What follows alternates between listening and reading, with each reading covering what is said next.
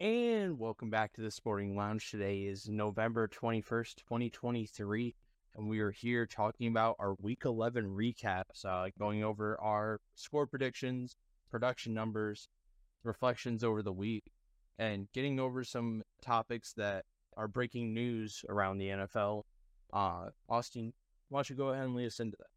When I was kind of preparing for the podcast, I found some stuff that I wanted to just to briefly mention over. One, very sad. Joe Burrow out for the year with a torn ligament in his wrist. He's getting surgery on that soon, so he is donezo for the year. It's very sad for the Bengals and sad for my fantasy team. Not going to lie. Another kind of big one is Aaron Jones has an MCL sprain, so he's week to week at the moment, but he's listed doubtful for this Thursday night game. So which means their top two backs for the Packers are potentially going to be out for their upcoming game this week. So it might be worthwhile picking up that third stringer off of waivers if you can. And if you really need to, might be a good play this week. Another one I kind of wanted to talk about as well is Colts waived Shaquille Leonard. That was kind of wild. Do you think that was a good move, bad moves? How do you feel about that one, Shane? I mean, it makes sense with where the Colts are at. Like they're not utilizing him to the contract's potential. Like they're overpaying. At this point, it's just worth it. Like if I'm the Colts front office, it makes sense to me. Yeah, I wonder how much they try to trade him before the deadline. I'm curious on how many calls they fielded, or if they even tried at all. I'm sure they tried, but like, what's a team willing to pay for taking on that? You get rid of him because you're trying to get rid of that contract, and essentially, and you recognize that valuable player. So, like, you recognize the player's worth a fourth or a third round pick, but because of the contract, we know how stingy the Colts are. Just as an organization, like they're probably demanding that fourth round type pick, and a team's not willing to pay that because they have to take out so much of the contract. I think it kind of depends, right? Because that is a massive contract to take on immediately. But if you can kind of do like a sign and trade type deal where you can immediately get him to agree to restructure his contract, could have been a worthwhile investment at that point. Yeah, and maybe he just wasn't willing to restructure because of how the contract's structured. The dead cap is going to hit him pretty heavy for the rest of the season, but the next two seasons it's going to have a lighter impact. So like it makes sense, like if you're going to cut him like now to like I would have done it, in July personally. Oh yeah. After the cap rolls over and everything, and let it just eat out this year's cap, and still have the player. I think that he is still one of the best 40 players at his position, which means, he should definitely be rostered.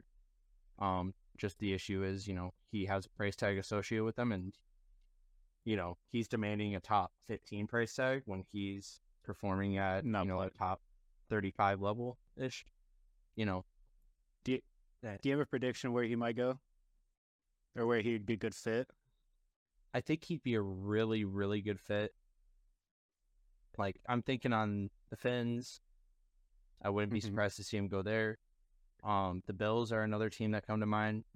Like, he could definitely slide into that and just be a plug-and-play type player. Maybe the Rams. I could definitely see that. It's got to be a playoff team, more than likely. So, although he would be a benefit for the Cardinals, I don't think he ends up going to the Cardinals. Even though he'd be a benefit for the Titans, I don't think he'd end up going to the Titans. Yeah, I don't see that happening. Yeah. The next story I kind of want to talk about or briefly mention is Aaron Rodgers is running. He's apparently going to be practiced in 2 weeks, which is wild. After tearing his Achilles after 4 snaps.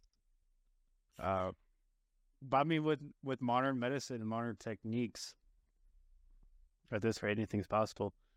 So I wouldn't be surprised. I don't know if they're necessarily going to be in position for the playoffs, but they might be. Because Tim Boyle is going to be a starting quarterback. And the Jets look way better with Tim Boyle in that short time he was on the field than they did the whole game with Zach Wilson. Yeah. I mean, like, here's the thing too, like, I don't think we can question Aaron Rodgers' toughness anymore. I don't think that's a discussion anymore. Like, he could have easily just missed the whole season and not rehabbed this hard, but he did. Yeah, and just and just took that money the Jets gave him. Just look at what Deshaun Watson did. Like, yeah, and he could have been like, "All right, see you guys next year." Yeah, exactly. But like, he's trying to come back, and I think this team's rallying around Aaron Rodgers coming back and trying to get in a position where they can. I think if Aaron Rodgers is back, the Jets become a major threat. It's just a question of, are they going to be able to get into the playoffs? Oh yeah, man. Like, I think the past 2 years, the Jets have had a really good quality team, just been plagued by bad quarterback performances.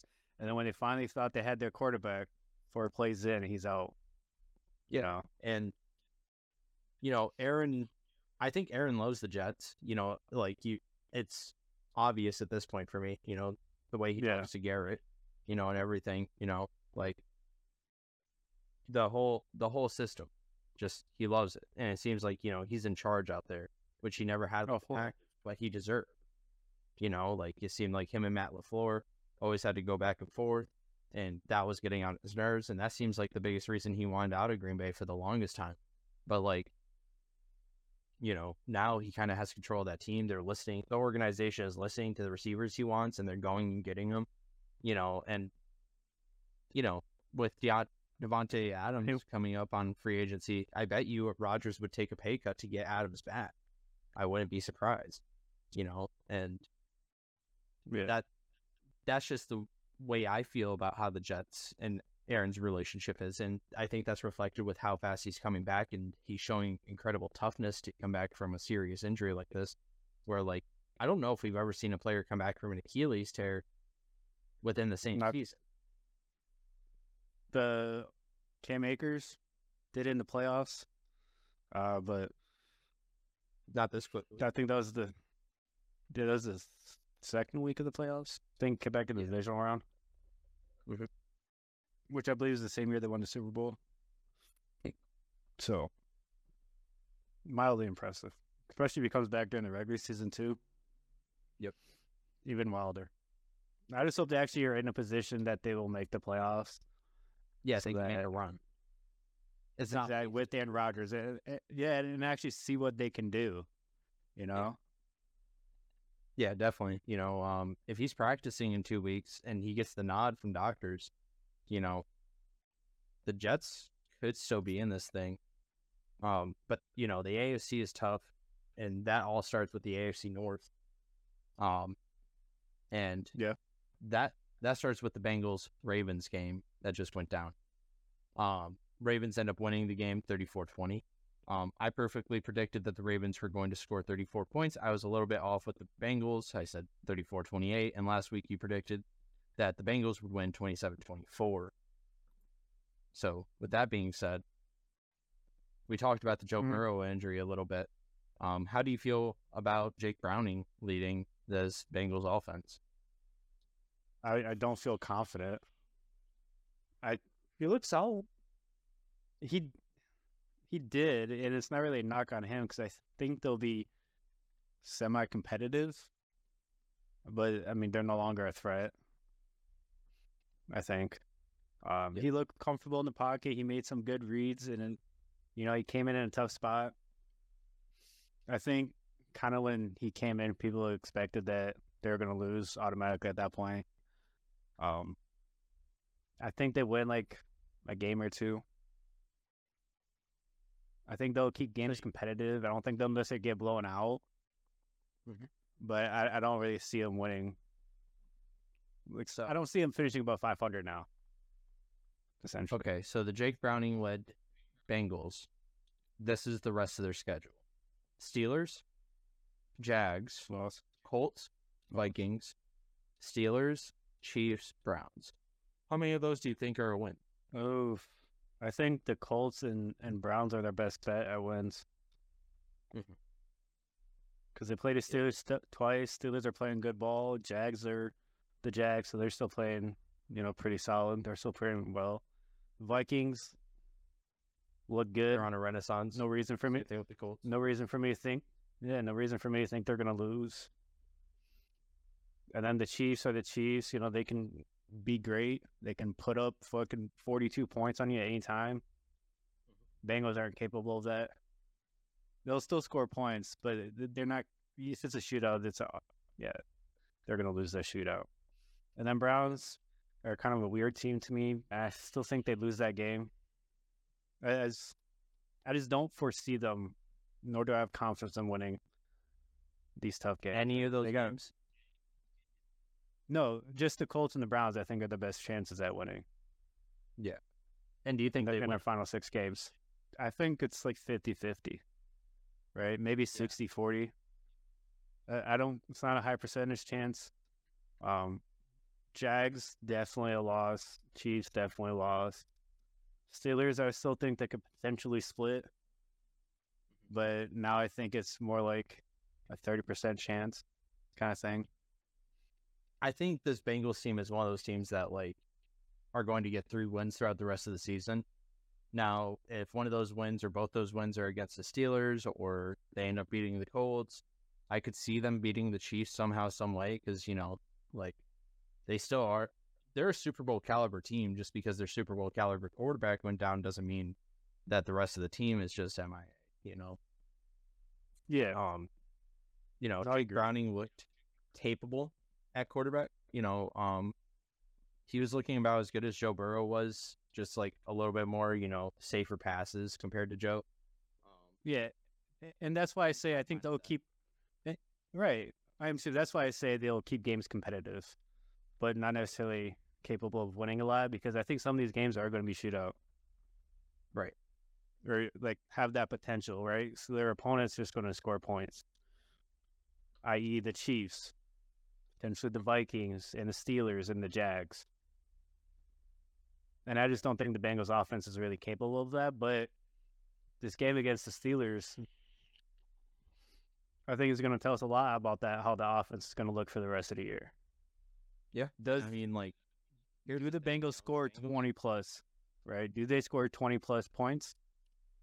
Maybe, maybe not. But if they can score up to 30, then I'll probably feel a little more comfortable about the rest of their schedule. Yeah. And if the Bengals win this, they move into 3rd place in the division against the Steelers. Right.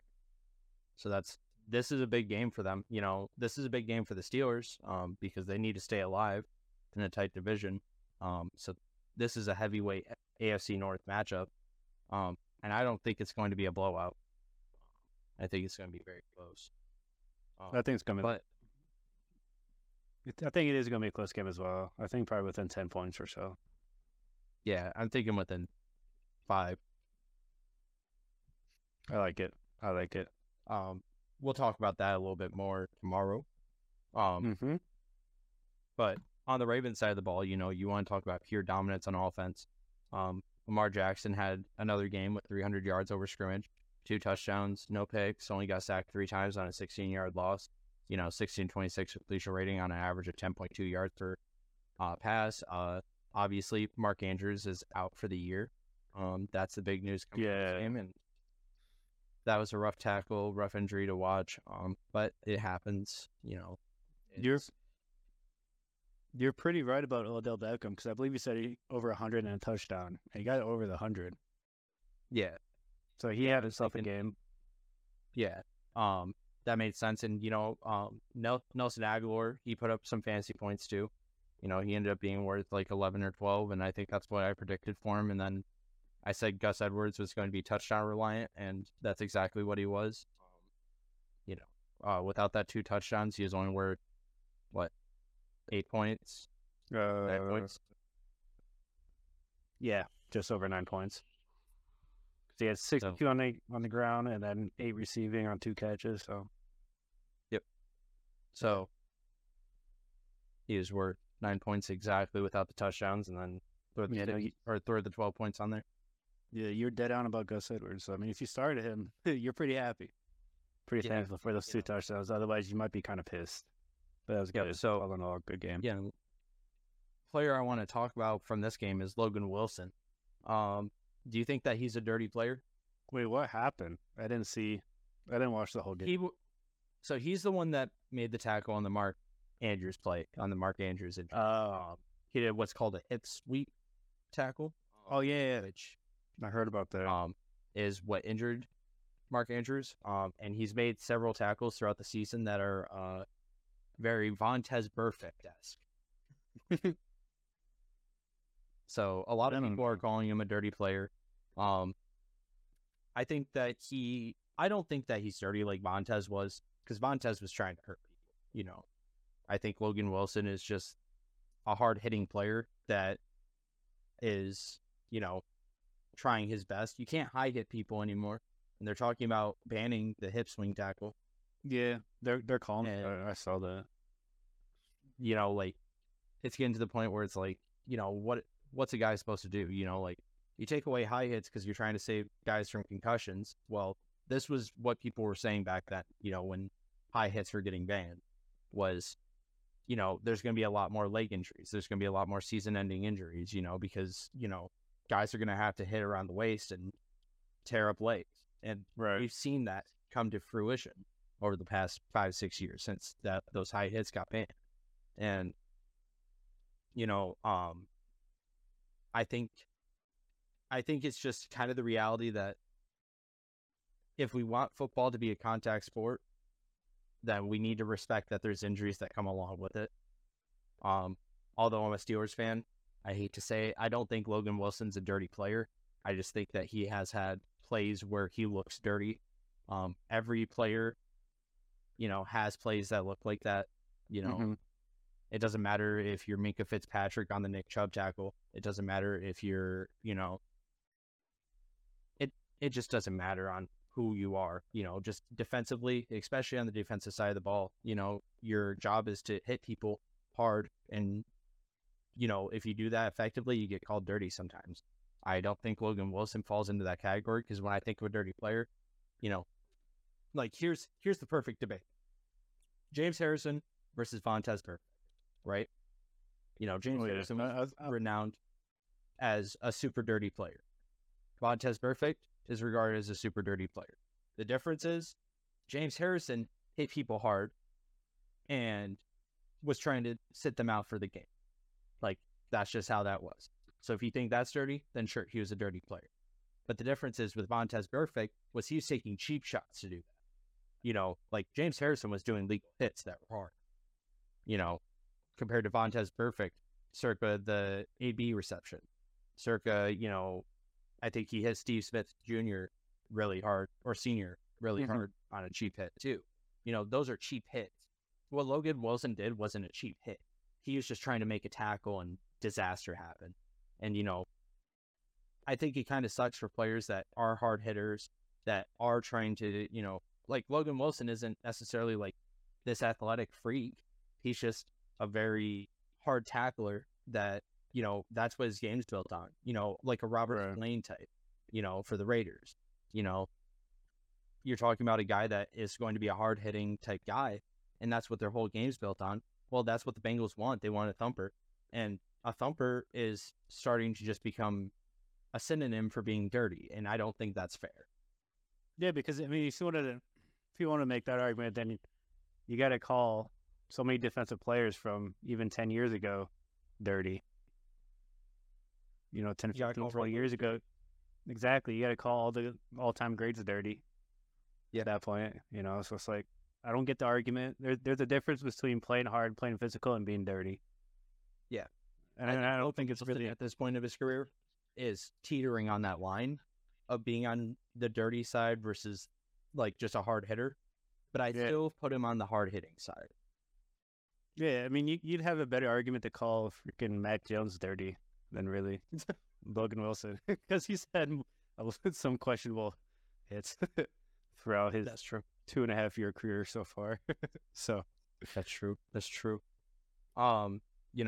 Ravens defense came out to play. We seen Patrick Queen and Raquan Smith both have themselves a field day. Again, I circled on them last week, but that's a big deal. Getting 20 plus tackles at your middle linebacker spot, that's a huge deal. And that's something I always want to circle. They're not letting things get to the second level. When you're getting 20 plus tackles, for reference, the Bengals rushed the ball 23 times, and they only had 136 yards on the ground, collectively, and 40 of those coming from Jake Browning on scrambles. So, and a 19-yard long. So, it's just one of those things where it's like, if we take that out of the equation, 96 yards on the ground, or even less than that, 89, because one of them was Joe Burrow on a scramble. So 89 yards on the ground, and that's how you end up looking at that 20 tackle number. They're not allowing those big chunk plays to come over them. They're getting those stops when they need to, you're holding up that running attack. Realistically, 89 yards, the stat sheet says 136 because of QB scrambles, but, that's that. And, they were holding, the middle of the field, not letting them get free receptions. Like Irv Smith walked out of the game with 0 receptions. Drew Sample walked out of the game with only 2 receptions, 19 yards. So, they're doing a really good job blocking up right there. Tyler Boyd was a player that I predicted to have a great game, and he didn't because, they were crossing him a lot and catching him right between Patrick Queen and Roquan Smith. 3 receptions, 22 yards on 6 targets. That's how you beat really good offenses, is having a really good center of the field. And I really want to circle that middle linebacker core for the. Yeah. Like you said, when you control that middle of the field, it changes the whole dynamic of that offense, of the opposing offense. It makes things so much harder because then they got tacked outside and tacked deep, and try to make you lay off the middle of the field. But the Ravens never did that. Yep. Because they had such great middle linebackers, such a great linebacking core as a whole, that they can that they don't have to do that they're not forced to, and never will be. Exactly. That leads me into my next game of the week, which is the other AFC North matchup that happened this week, which had repercussions following it, which we will definitely circle on in just a moment. I know you wanted to talk about it at the top of the segment, but we're going to talk about it here. That's why I cut you off when I did earlier. I knew it was a game that was coming up. So, yeah, that's why I didn't bring it up. Yep, that's fair. That's fair. You're a smart man. We're on the same page. It's like telepathic. So we're looking at the Browns beating the Steelers 13-10. You and I both predicted that the Steelers were going to win. You predicted 31-10 Steelers.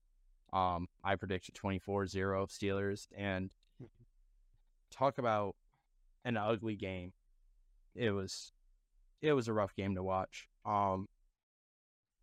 Yeah, 106 passing yards, 3.8 average, but they did killer on the ground. 172 yards, Jalen Warren, 9 carries, 129 yards, and a tutty. Yep. So fantasy-wise, he did great.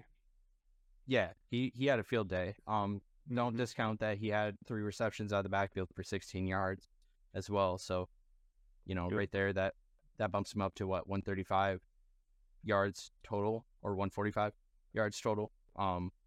So yeah, we're looking at 23.5 points. So Jalen Warren has definitely earned. I think that you can comfortably start him RB2 as a staple moving forward. People bash on Najee. Here's the thing with Najee. You got to realize how the Steelers are utilizing him. They're utilizing him as a power runner. He's there to grind down defenses. He's there to make it so Jalen Warren has an easier time against these defenses. You watch the first quarter and a half, they didn't give Jalen the ball at all. It was just Najee, just feeding Najee the ball and just letting him grind down the defense. And that's exactly what he was doing. The biggest thing for me during the Steelers game when I was watching it live was, they just started passing the ball nonstop. And it was like on these weird ass routes that, were just idiotic. Which that leads into Matt Canada getting fired. Yeah, how you feeling? Because now they got the running backs coach as part of the play calling. Yeah. Yeah. Well, I think it's like a interim offensive coordinator they got going on right now. If I read that. So I've been waiting for the official release today. Let's double check this. I don't know if they have announced the new offensive coordinator yet. It looks like, let me double check. Faulkner is expected to take over as the interim offensive coordinator, and Sullivan, who has previous coordinator experience with the New York Giants and Tampa Bay Buccaneers, will handle play calling. Okay. So Randy Faulkner is who they're referencing. Oh, yeah. So Mike Sullivan and Eddie Faulkner. Oh, Eddie, excuse me. Oh, wait. See, yeah, Eddie Faulkner is going to be the offensive coordinator, while the quarterback coach, Mike Sullivan, as the play caller. Yep. And I mean, I said this a couple weeks ago when the Bills decided to move on from their OC, but like Ken Dorsey, was late in the season, and that's the biggest reason I didn't like the move. And honestly, I didn't think Ken Dorsey deserved to get the can. He was doing things to get the offense yards. The Bills were ranked top 7 at worst in every position other than scoring, offensively. So like when you're looking at the stats like that and you're watching the Bills live, it's just like they're not finishing. And if you want to blame that on your OC, sure. But with the Matt Canada firing, I'm bittersweet about it because it's so late in the season. Like now, the Steelers have enough talent in offense where they could turn this thing around. They could go ahead and start cooking with gas if they get the right play calls. But right, you have to imagine that at some point before they fired Matt Canada, just with how the Steelers operate, that he already allegedly wasn't calling the plays for the last few weeks. So like, what does this actually change for the Steelers? What's going on? Did they just need to change the scenery at the coaching position? Was that like what we're really thinking? And the other thing for me is like Matt Canada was so big on, I need to get my guy at quarterback. I need to get my guy at quarterback. Okay. So they got him his guy at quarterback and pushed out Ben Roethlisberger, who's a first ballot Hall of Famer. Okay, sure. He's at the twilight of his career, whatever. Okay. So then they go ahead and get the pieces that he needs over 2 seasons. And then he comes out this season. Well, my offense isn't built to score from behind. Okay. What about this game? You weren't behind all game. You were tied till there's 2 seconds left. And that leads me into talking about Cleveland's offensive production this week. Dorian Thompson looked horrible. He got the win, but he didn't look great. Got a lucky win. Yep. They won in spite of him. 24 for 43 on 165 yards, averaging 3.8 yards per pass and a pick. The Steelers defense was doing a good job getting in his face and not allowing him to get the ball down the field. They were holding on tight. They didn't allow over 100 yards rushing in Jerome Ford and Kareem Hunt. We have seen tear up defenses this season. They shut him down other than letting Jerome Ford get the singular touchdown that the Browns scored that day. And, overall, the defense played great for the Steelers. Njoku had another stellar game. Do you think Njoku is relevant in top 5 tight end conversation for the rest of the season? I want to say I think he's good and he's worth starting most weeks, but I don't know if I say top 5. Maybe I'm kind of flipping back between 5 and 6 with him. Put him at 5 and 6. That's kind of where I'm at. I'm kind of thinking 4 and 7. I think you can comfortably start him. And you don't really have a problem there because he's going to get you points, he's going to get you work, and then every once in a while he'll get you a touchdown. Yep. Right. So he'll get his 5 to 6 catches a game, probably 50 to 60 yards. Right there, that's 10 points. So if he gets you that touchdown, that's 16, 17 points right there. And you're happy with that. Happy with 10 points. Yeah. Your basement is 10 points at tight end, and your ceiling is 20 points. That's Kelsey numbers. I think he's a comfortable start. I agree. But I could also understand you not starting him at times as well. I want to argue that. Yes. I like him a lot. We've seen the connection between him and Dorian Thompson. Dorian Thompson has a hot hand. So he's going to get a lot of targets just because he got 15 targets this game. Did you know that? Yeah. 2 of those too, by the way. So that's what I'm saying. Comfortably start him. Yeah. If this game is anything to go off of, he's going to get work. Now he's not going to get 15 targets every game. That'd just be insane to think. But I think his floor is visually like 8 targets. And then I wouldn't be surprised if he gets 10 plus targets. I wouldn't be surprised if he gets 10 targets consistently from this game out. I think that there will only be one game he doesn't get a lot of targets on. And, we started talking about the AFC North standings. The Browns move up to 2nd place. They're only half a game behind the Ravens at this point. They're 7-3. Steelers are 6-4. The remainder of their schedule goes like this: Broncos, Rams, Jaguars, Bears, Texans, Jets, Bengals. Oof. So Broncos might be where the Broncos been playing. That's probably going to be a loss. Jags, Texans, also probably a loss. So they might only get 3 of the next 6 wins. Or wins 3 of the next 6 games. I think that's very reasonable. Very possible. And what about on the Steelers side of the ball? Do you think this offensive coordinator change will change anything? I don't know, man. It really depends. I mean, I think it's kind of too early to tell. I think it potentially does. And hopefully the change will allow the Steelers to open up the playbook a lot more than what they seem to be doing. Because like when we saw Kenny just call plays, or we saw the Steelers perform a lot better. Now, in recent weeks, the Steelers were performing, I think, better on offense, but still not to their potential where they could be with the personnel that they have on the offensive side of the ball, especially. So that does kind of give merit to, well, maybe someone else was calling the plays, kind of thing. It wasn't Matt Canada or whatever, So I'm hopeful. I'm hopeful for the Steelers because even though I don't like the Steelers, they still got so much potential on that offense that they could be a very, very good football team. Yeah, 110%. It's just this next game for the Steelers is going to tell you a lot. Yeah, I agree. I think Matt Canada's firing is going to be more of a rally point than necessarily a actual change. The players have been pretty much going out in the media all season and saying fire Matt Canada without saying fire Matt Canada. Najee, George Pickens just came out multiple times and said, "I'm tired of this shit. Free me." I don't know if you remember that Instagram drama, but he's saying free me. And Deontay Johnson, who has proven multiple times throughout the season that he is the calm head in that wide receiver locker room, he came out and was like, "This ain't working." And when you got your leader of your wide receiver room, possibly you could argue Deontay Johnson is the leader of that offense, more so than Kenny. Because, Kenny can't say that. Kenny just can't. You kind of get the real look inside the locker room with a guy like Deontay Johnson, who's like that subtle leader, who's leading that skill group, and he's saying, "I'm tired of this."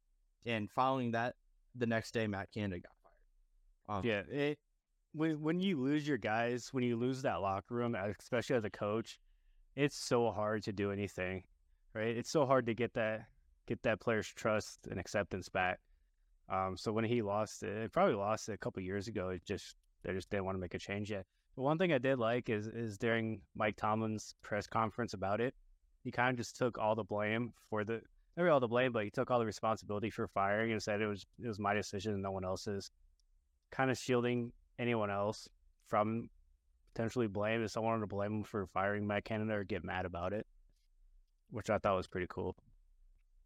Yeah, because the original report came out, and the original report said that Art Rooney fired Matt Canada, which a lot of people were like, "Oh, okay."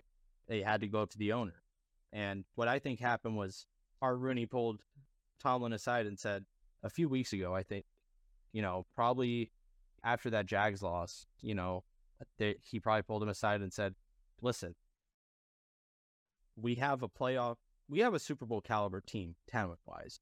The offense might not be there yet, but that defense is Super Bowl caliber." And defense, but not offense. That offense is probably wild card caliber with the amount of talent they have, which that is enough to get you a ring, like with the amount of talent on that team. We saw with the Patriots with their threes in the early 2000s. They had a Super Bowl caliber defense and a pretty good to mediocre to pretty good offense. Yeah. And that's exactly where the Steelers are. You have this offensive line that's starting to click, especially with the addition of Broderick Jones. And, finally getting him to start, and you got this defense that is just like locking up teams. Like you're holding teams under 20 points, you win. You win a lot. And every time the Steelers have held a team under 20 points, other than the first game against the Browns, they led up 22, but they scored 26 and got the win. And this past week, they've won every game that they kept their opponent at 20 points or less, and the Jags, which they only allowed them to score 20. So the Steelers defense has only allowed a team to score more than 20 points 3 times this season, and 2 of them resulting in their 4 losses. So, fun fact that I saw when I was just reading before the pod was that the NFL is on track to score the lowest amount of points since 2009 combined. Because right now teams are averaging combined 43.8 or something like that. Yeah. 43.9. So I thought that was pretty interesting. Yeah. And, it just seems like it's been a low scoring season. And I think a big thing with that is, you had the AFC North that, you have 4 great defenses in one division. And that's just the AFC North. You got the Lions, who have a great defense. You have the 49ers, who have a great defense. You have the Eagles, who have a great defense. The we're talking about defense. That the Philadelphia Bulldogs have a great defense. But no, actually, we're seeing a wave of defenses that are elite all at the same time. And I wouldn't be surprised if this becomes the standard, because you can't just check down and bing, bing, bing and win games anymore. You can't rely on your quarterback to win you games anymore. This is playing almost like 90s football, or it's like 90s and prior football, I should say. Right. You can't rely on just a quarterback to get you wins anymore. There's teams that are like the Jets that are a quarterback away from being a great team. But, just like a team like the Bears might be just a middle linebacker away from having a great defense, or, the Raiders just being a good cornerback away from having a great defense. So real quick, what do you think the odds are that the AFC North performs like this next year? Is the best? You think higher than 70% high or higher? I think it's 90%. Okay. Because here's the thing, I could see that. Most of these contracts are staying in place. None of these guys are moving. You're going to keep almost the same rosters and just improve them this off season. You're just improving these teams because no one's going anywhere. You don't got to worry about Lamar's contract yet. You don't got to worry about Joe Burrows. You don't got to worry about Deshaun Watson.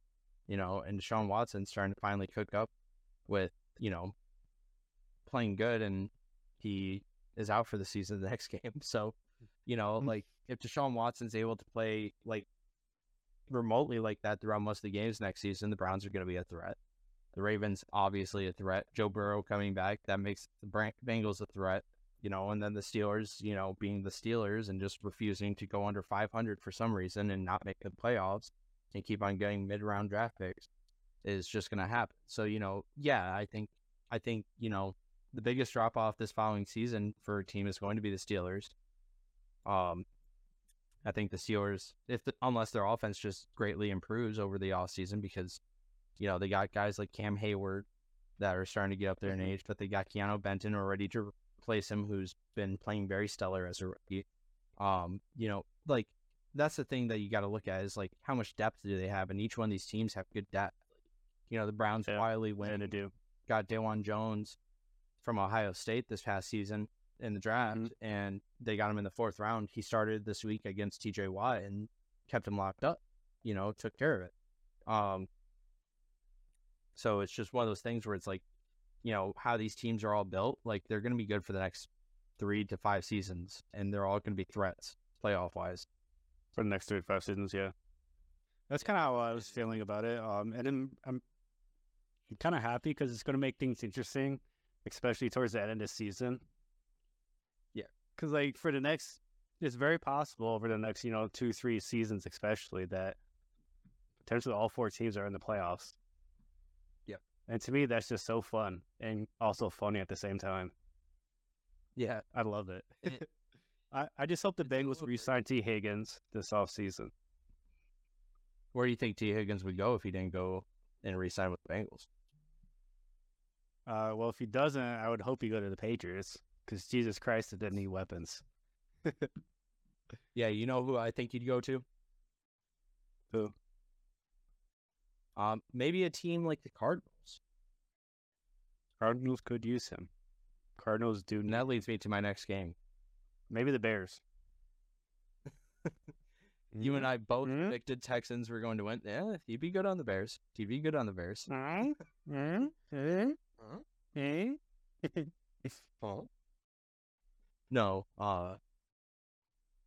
you and I both predicted that the Texans were going to win. 31-0 by you, 34-13 by me. Texans ended up winning a close one, 21-16. So someone commented on our most recent YouTube video, or short that we posted, saying that guy don't know what he's talking about with Kyler coming back. They ain't getting shut out. Do you have a response to that? Nah, I don't care, man. I don't. I think the Cardinals honestly got lucky with C.J. Stroud playing probably one of his worst games. He had 336 yards passing, 2 touchdowns, but he also had 3 interceptions. So it was his most turnover-heavy game, right? Because before this, he only had 1 interception. And then he comes out with 3. It's hard to win with multiple turnovers like that. So the Texans almost got lucky that they weren't playing a better offense, because if they're playing a better offense with those 3 turnovers, I think it's a different ball game, and the Texans lost.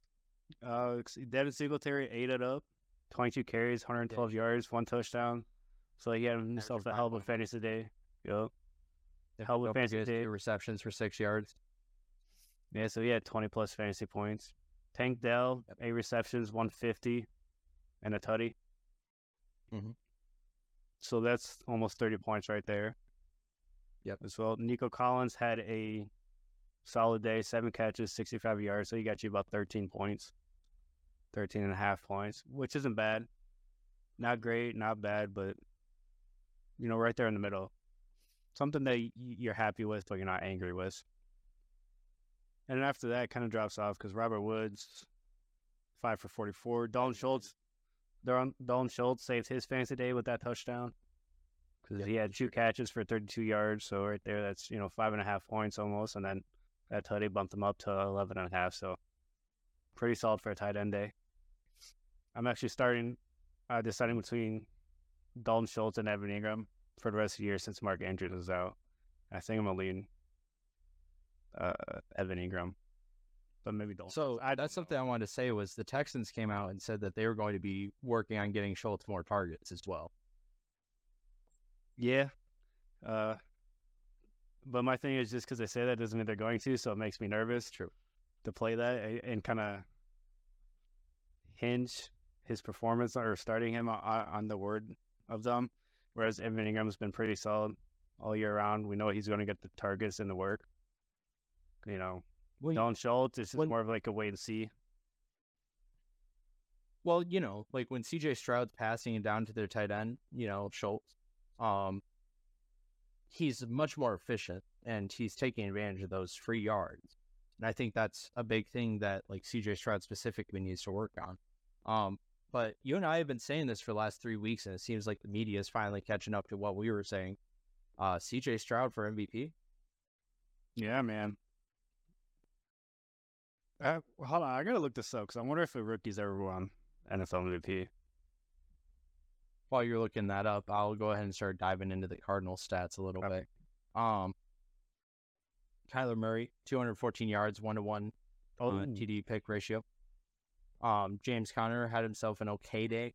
14 carries, 62 yards, but don't forget Kyler Murray had 7 carries, 51 yards, and a TD on the ground. So, he got like 265 yards and 2 TDs and a pick. So, you're looking at a pretty solid QB performance in all honesty. I think about 18, 20 points. But, Greg Dortch was the wide receiver that you had a lottery pick, and Trey McBride went out and had a good week again. He had 9 points. So, solid at tight end, nothing great. But he had 7 targets, 5 receptions, 43 yards, no TDs. He had a TD, you're talking about a really good week. I still think he's a staple start at tight end at this juncture. I still think he's a top 10 tight end for fantasy. Yeah, he's still got 7 targets. I mean, yep. He's getting those. So, Greg Dortch, if that was the Cardinals wide receiver that you decided to put all your chips on black on, then congratulations. You went and got yourself 13 points. But, in all seriousness, do you start any of these Cardinals wide receivers from here on out? Not comfortably. Kind of still hold firm on Trey McBride as my favorite person to start on the receiving side of the ball for the Cardinals. I agree. Maybe at times you could start Hollywood Brown or Greg Dortch. But those are kind of, I think they're almost kind of dart throws where if you need to, you can start them because they may have those boom plays and they're capable of it. But I think Trey McBride is probably the safer play in the Cardinals offense outside James Conner. Yep. That's kind of where I'm at with that. But to quickly go back to the rookie to an MVP, do you have any guesses? I'll give you a hint. He's regarded as one of the best running backs all time. Barry? No. Well, played in the 50s. He came out in the 50s. He was drafted then. Jim Brown. Mm-hmm. Yeah. 1957. I knew that. I don't know why I didn't guess that immediately. Is he the only rookie to ever do it? The only rookie. Terry win. Yeah, that year he had 942 yards on 202 carries with 9 touchdowns in 12 games. And he also had 16 catches for 55 yards in the touchdown. And then returned 6 kicks for 136 yards. And that was his lowest rushing total of his entire career for a year. Yep. Too, which is Jim crazy. Brown was dominant. I mean, at this juncture, it's projected that CJ Stroud, if he maintains the rate that he's been performing at this season, he'll have 5,035 yards, 29 TDs, 9 interceptions with a 99.3 QE rating. Yeah. So, what argument? Okay, so if you think there's an argument, what argument do you think would be made against him? Not enough touchdowns. Not enough. Okay, so do you think he would need to get to like the 40 for them not to be an argument against him? Yeah. Yeah, because he's got 2 touchdowns on the ground, right? So, and 17 through the air, it doesn't help that he has 2 fumbles as well. So, 6 total turnovers on loss because he only lost 1. But, so he's at 19 over 6 total. He's not really the rushing type of QB. He's just not, because of his skin color, everybody wants to say how much of a mobile QB he is. But, you watch CJ Stroud and he's a pure pocket passer, really. He has a little bit of agility, but, he can extend play the studies too. Exactly. He can, and it's just one of those things where it's like, you watch him play. He's actually just a pure pocket passer. He can extend plays as needed, but you don't want to. If you're the Texans, you're trying not to get CJ Stroud on his horse very often, because if he gets a clean pocket, he's going to shred defenses, and that's where he's really excelling at. Is finding those receivers down the middle or deep down the field, for a 40-yard bomb. Yeah, and I think honestly, if he gets 35 touchdowns, that's where you can be like, okay. But he can't have another performance where he's sitting there and throwing 3 picks again. He just can't. Right. Moving forward on the Texans schedule, they got the Jags, Broncos, Jets, Titans, Browns, Titans, Colts. So for the Texans are a team that I would love just to see them make the Super Bowl. Honestly, I think it would just be such a fun storyline and almost like a meme storyline because It's just because so many people wrote them off at the beginning of the year. Even at the end of last year, so many people just automatically wrote them off. Yeah, and then after seeing all the moves they made, they still wanted to write them off. Even now, people still want to hate on them and write them off and say that, that they're not going to make it anywhere in the playoffs, where I think that they very realistically could. They could make a deep playoff push. I wouldn't be surprised if they make a title game, but I don't expect it. I think they kind of stop at the divisional round. That's where things kind of end for them. I think make it that far.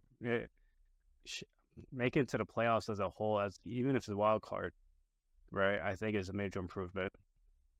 Even if they don't make the playoffs, still a major improvement on last year. But I think their playoff caliber team. Yeah, no, that's what I'm saying. I think their playoff caliber team. I think they have what it takes to make a push in the playoffs and be competitive.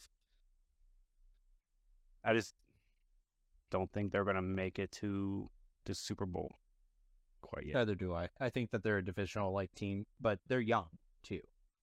Yeah, so in the next couple of years, I think they could make it to the Super Bowl because all the young players are going to be better, and then the players they bring in through the drafts and through free agency over the next couple of years, I think are going to be pivotal and play a huge part in how they operate and how well they play together. I think they're just going to keep going on, man. I love the Texans. I love what they've done. They're becoming like one of my favorite teams to watch just because I love rooting for them. Kind of thing. I love the underdog, and for some reason they still seem to be the underdog even at 6-4. But I think they've earned not to be the underdog even anymore, but yet they are. But I'm really excited to see this Jags game, to watch this Jags game this coming week, because it is going to be massive for them. That could potentially decide the division winner, I think. Now, obviously, for the division winner, both teams would have to win out for this game to really matter that much. I was trying to look at the standings real quick. 7-3 to 6-4. Yeah.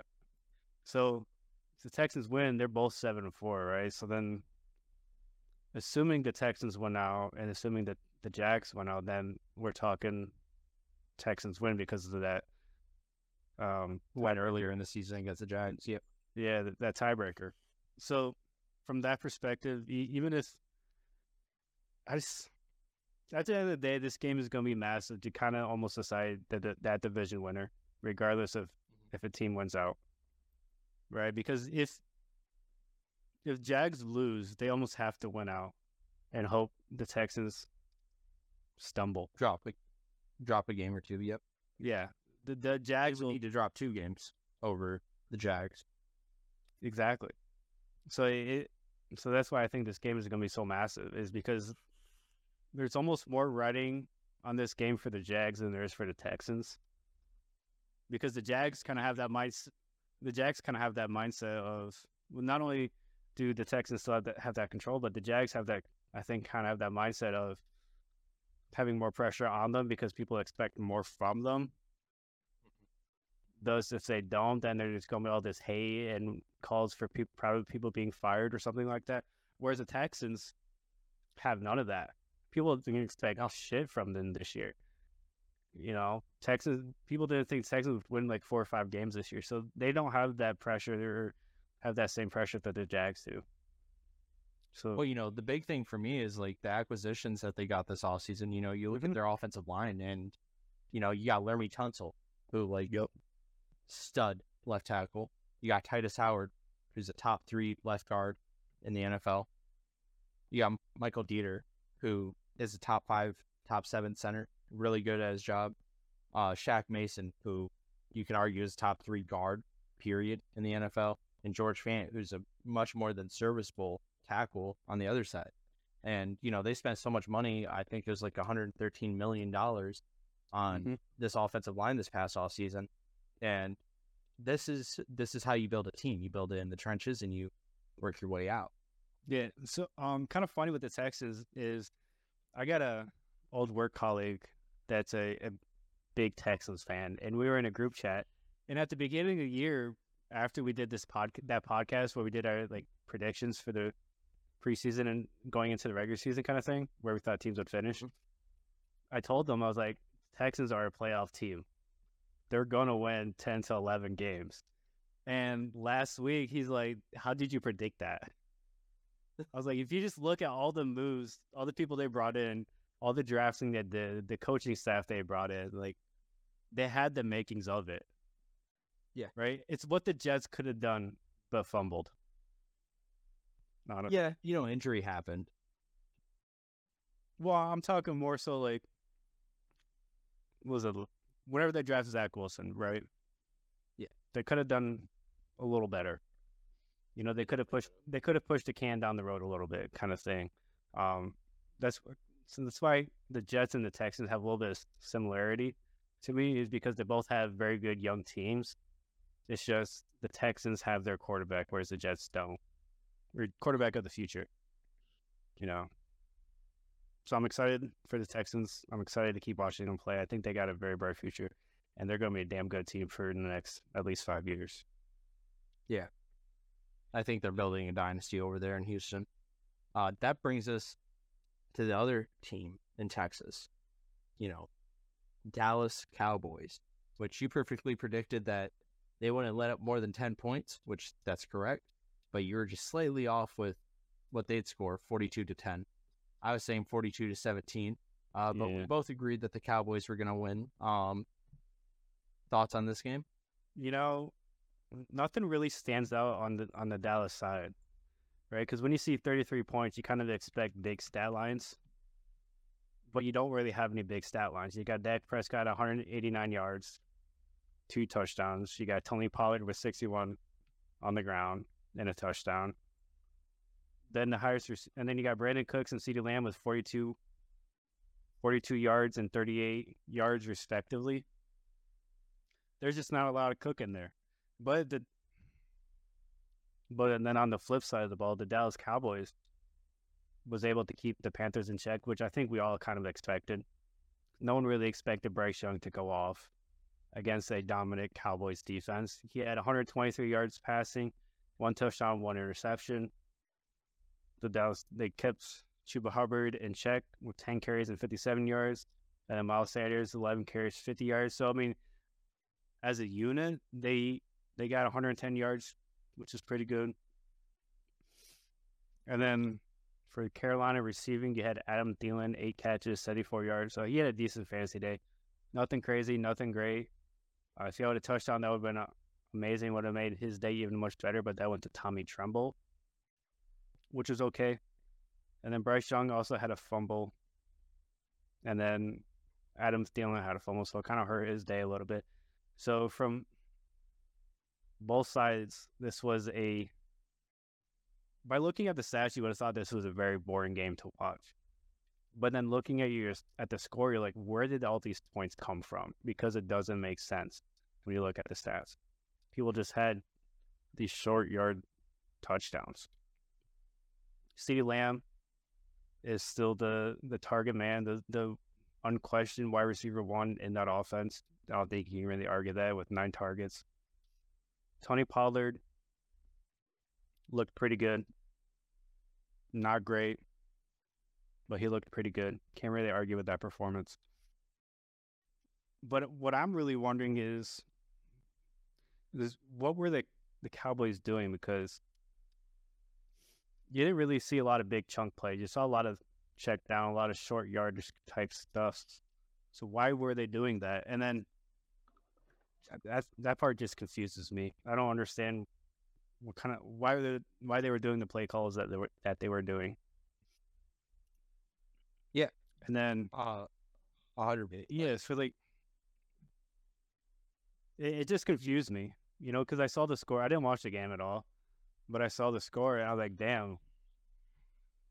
Some players, like, that must be a pretty good stat heavy game. But then you look at the stats, you're like, what? Well, 2 turnovers will do that to you, especially in the positions that they have. Then, short field positions will do that, and they were doing a good job spreading the ball around on the ground, Yeah. They, had 170 yards on the ground, 6 of it coming from Dak, so 101 by running backs, or by design rush plays, I should say, excuse me. Yep. So you're looking at it like that, and it's like that kind of starts set up. They start the clock a little bit, and Yeah, so it's one of those games where Dallas controlled the game very, very well. mm-hmm. That's all they did from start to finish. They just controlled the game. They didn't really try to do anything too risky or try and push the ball downfield. They just wanted to get those plays to get those first downs, and they did that very, very well. And Johnny Hecker for the Panthers, he only averaged like 48 yards per punt with a long of 61, and he only had one touchback and one within the 20. So, like, on 3 of his punts, that means that he was giving up good field position. And then the 2 turnovers, that's good field position. So you just got to go finish the drive there. And that's exactly what the Cowboys did, was they went ahead and just finished off the drives and opportunities that were given to them. And that's what they've been doing all season. The Cowboys controlled the game. And I think you said it best. They just controlled the game from front to back, and that was that. Yeah, I mean, it was a pretty easy game for the Cowboys, and I think that's really why they just controlled the game, because they knew that the game was never, that there was never a threat of them losing. I guess Bryce Young kind of played how I thought he was going to play. He had a poor game, 123 yards passing, touchdown, interception. I didn't expect a lot from that Panthers offense. What do you think the possibility is of him having like a bounce back year next year? Bryce Young? Yeah. Pretty high. I mean, like, here's the thing is, the Panthers haven't started their rebuild yet. And with their signings and shit, these 1-year deals and these deals that are about to expire and shit, they're going to let a lot of guys go, especially these older guys. And then they're going to go and pick up players, like, they got their QB. They got the guy they want. They know who they're building around. I don't think Bryce Young's the issue nearly as much as, his offensive line and, their running attack, like Trevor Hubbard and Miles Sanders, I think have proven that this season, that they are not RB1 material. Miles Sanders had his chance. He looked like an RB1 when he was with Philadelphia, but, keep in mind he had help, dominant offensive line. Yeah, and a dominant offensive line, and a lot of his points, via fantasy. That's why he's such a fantasy sleeper. Like the last few seasons he was with Philadelphia, was off receptions. He wasn't the type of running back that was going to go ahead and grind your yards and go ahead and get you in a position to win the game just off of his legs alone. It's one of those things where like he was catching a lot. He has very good hands, and that's not how the Panthers are utilized.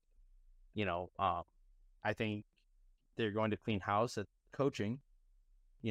It's just like, I think that they need to reset everything, because you do have Bryce Young, who's very talented, and you see flashes of it. It's just, you don't see how much talent he has when he's getting sacked 7 times. We were talking about this a little bit with Zach Wilson the other day. It really doesn't help you when you're getting sacked all game long. So far this season, he's been sacked 36 times, and he's been sacked 4 or more times throughout the season. 7 times. So 7 times out of 10 games, he's been sacked 4 or more times. That's not acceptable. You can't let your QB be getting hit like that consistently, and especially a rookie. I think Bryce Young will get better at releasing quicker. He already does release pretty quickly, honestly. But it just doesn't help his case when, he's trying to get a play to develop and he's getting blown up. He only had 16 completions on 29 attempts. So he only had 1 hit, too, And that's just a reflection of how good that Cowboys defense is, but it's also a reflection on how bad this Panthers offensive line is. And I think as this offensive line improves and as Bryce Young gets used to the speed of the game a little bit more, he's going to go ahead and be better. It's also one of those things where it's like, they don't have their first round pick this year. And I think that's kind of the damning thing if you're a Panthers fan, is like, you're sitting there and you're like, at least we're picking in the top 5. No, you're not, because, like, so the Bears are. Panthers, the Bears are picking twice in the top 5. And, like, you look at it like, man, I don't know. Like, that hurts them the most. But they'll still get good players and they still have value. But it's also one of those things where, like, throughout the season, Chuba Hubbard and Miles Sanders only has 682 yards collectively, and you just can't have that. Like, you need to have a better rushing attack that's reflective of their offensive line. And also, I just don't think Chuba Hubbard and Miles Sanders are the best running backs. Adam Thielen is your best receiver by a mile. He has 726 yards on 76 receptions. The next closest receiver is DJ Chark with 229 yards on 17 receptions. It goes back to what I was just saying. Like, he doesn't have the weapons. He doesn't have the running attack. He doesn't have the offensive line.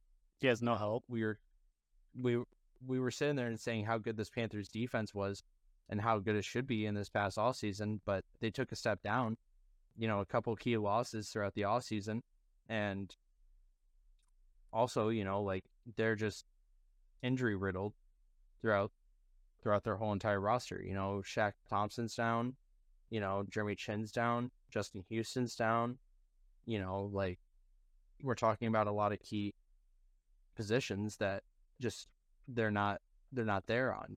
You look at the defense and it's just like, yeah, they got Derek Brown still, they got Brian Burns still, but they are really missing Shaq Thompson. They are really missing, Justin Houston. They are really missing Jeremy Chin.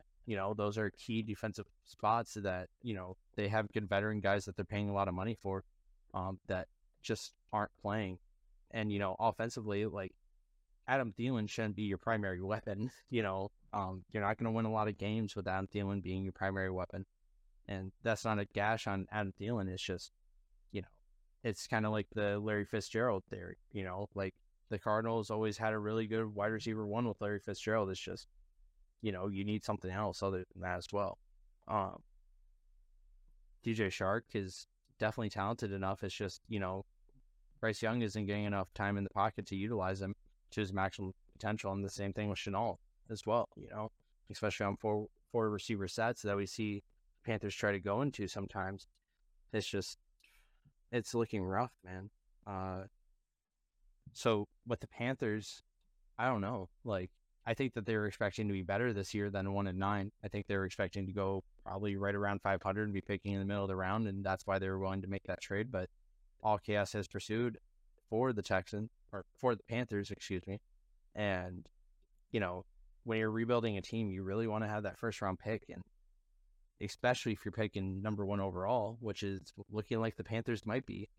Now the Bears might be. And that's a tough thing to deal with.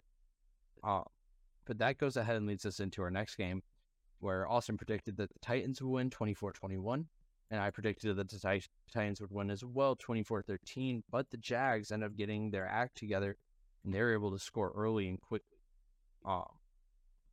We've seen Will Levis put on a good performance, 158 yards, 2 touchdowns, only sacked twice, averaging 9.3 yards per completion.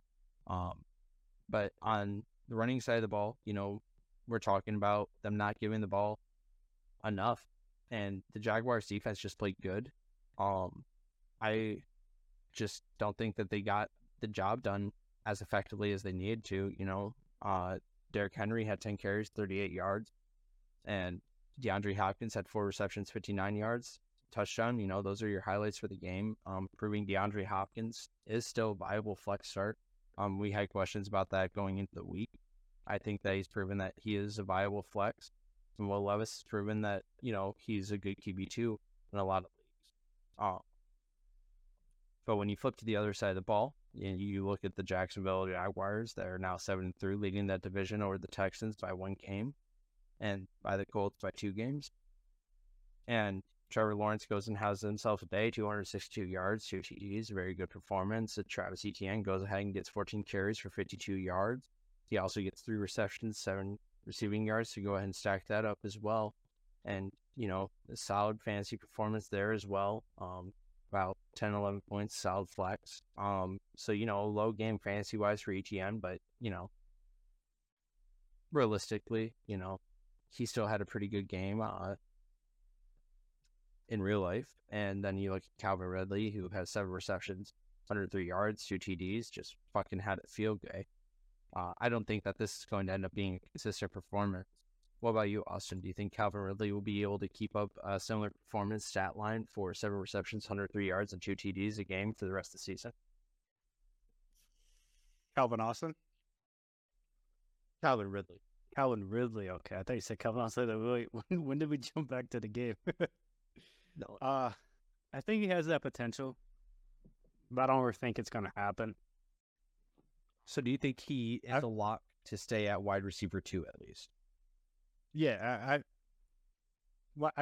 comfortable wide receiver 2 for sure, but I don't think we're going to see 100+ yards from him every game. I think it's more realistic that we see, 60 to 70 type range. Yeah. With an occasional 100-yard performance like every 2 to 3 games, every 3 games or so. Yeah, I can see that. So I do kind of think this game was a little bit of an outlier. I do for sure. He did put up 83 yards against the Steelers, 6 receptions, 10 targets, but that's his other highlight game of the season, other than against Buffalo and the Colts early on, which he had 101 yards, 1 touchdown against the Colts, 8 receptions. Buffalo, 7 receptions, 122 yards, no TD. But I think honestly we will see consistently 70, 80 plus yard performances for the rest of the season, and I wouldn't be surprised to see him get 5 receptions. So, with that being said, comfortable. I think he's a comfortable wide receiver 1 at this juncture. I think he's coming into his own. Guy didn't play for a damn year and a half, and now it's finally starting to get into the swing of things. He's definitely doing better than I expected. Yes, for sure. I get the argument for wide receiver 1. I just feel more comfortable putting him at wide receiver 2, the time being at least. Just to kind of until we get more consistent performance from him. Again, those 70-yard games. Because his last, 6 games, he had 103 yards, 20 yards, 83 yards, 5 yards, 30 yards, 120 yards. Right, so he definitely has proven that he has that potential to be that wide receiver 1, even that elite wide receiver 1, that top 5 category. But I don't think he's quite there yet. I think you should be starting him more as a wide receiver 2 to low wide receiver or to high wide receiver 3. That type range. So definitely I think he flex receiver 2. Definitely in every week flex for sure. Yeah. But it kind of seems like Christian Kirk might be that one to start every week as that wide receiver 1 type role. I could see that. I feel more comfortable with that.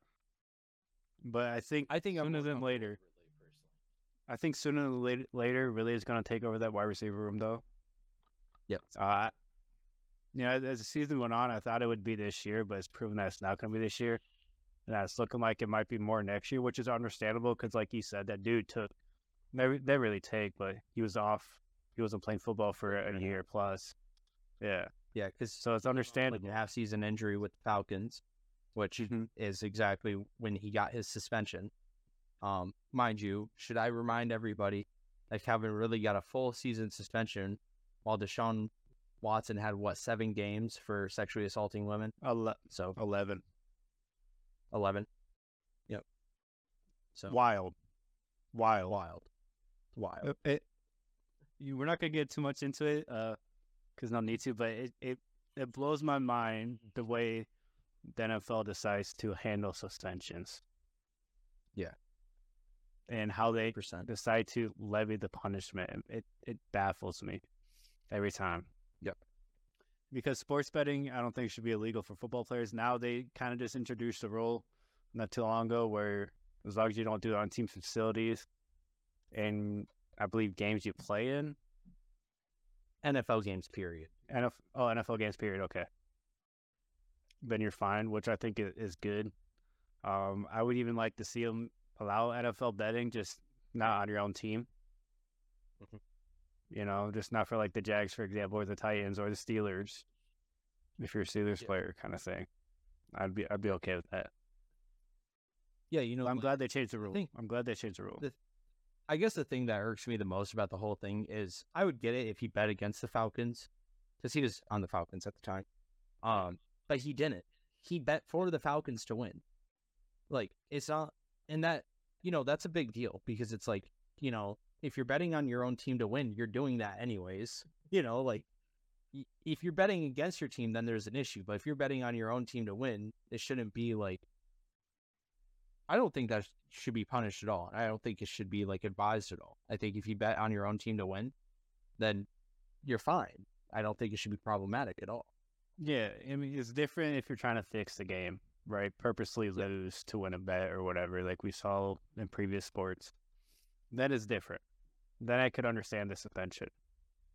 You're just betting in general when you're not even playing. I think it's kind of ludicrous, kind of crazy. For your own team to win.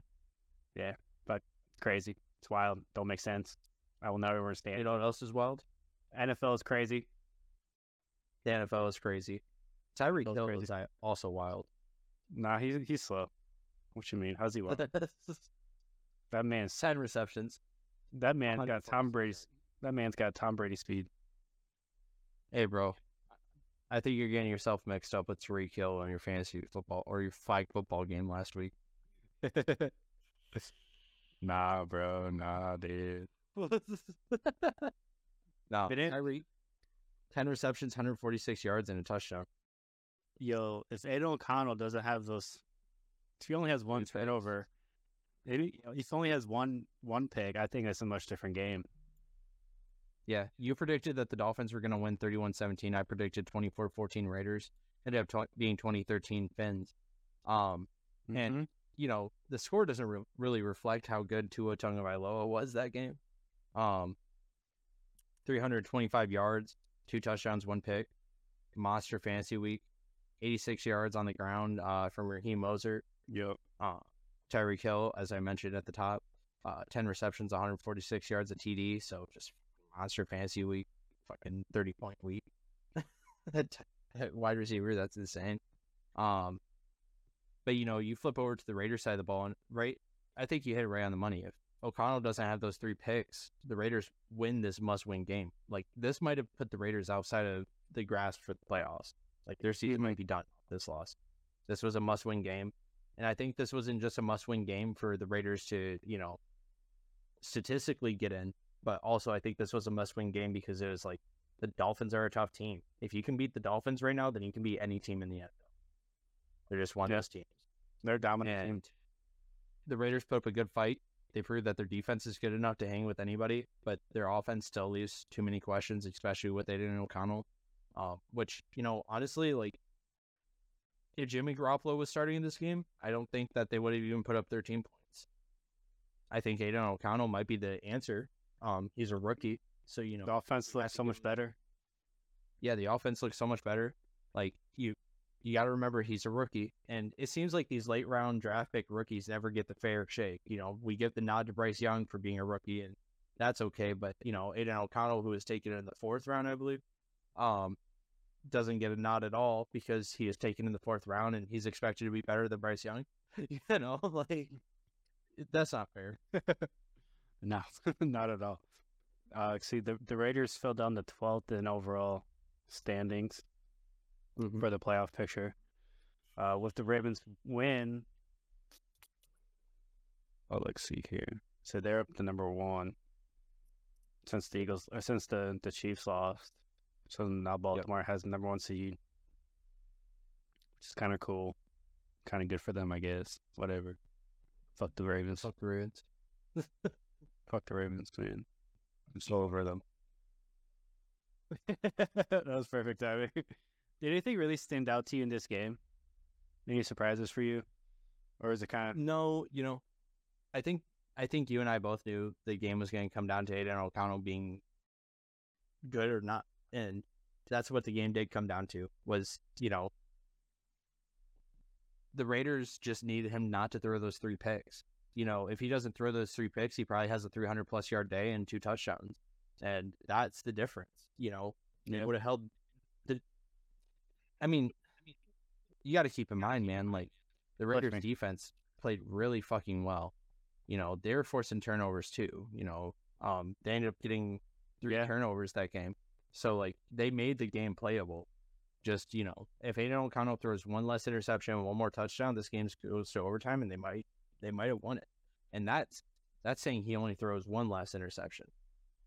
Living in the world of what ifs, it's just one of those things where it's like, it's tough to see. A guy I mentioned earlier, Robert Spillane, who had 13 top tackles, Mo Rake, who's been coming into his own, had 10 tackles. When you have 20 tackles in the middle of the field, you're going to win a lot of those games and keep those games close, and that's exactly what the Raiders did. Max Crosby comes out, gets a sack and a tackle for a loss, pass deflection, 2 QB hits. They're getting pressure on Tua.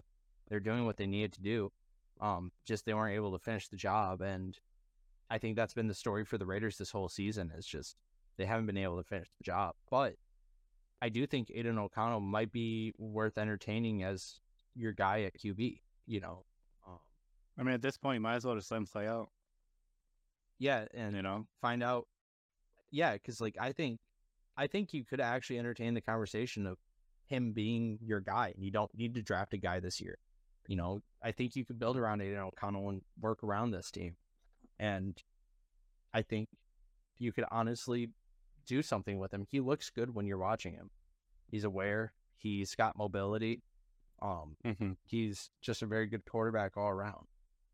Yeah, because I'm trying to look up at all his starts.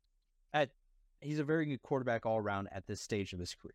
As a rookie, if he's playing similar to this next season, then it's very problematic.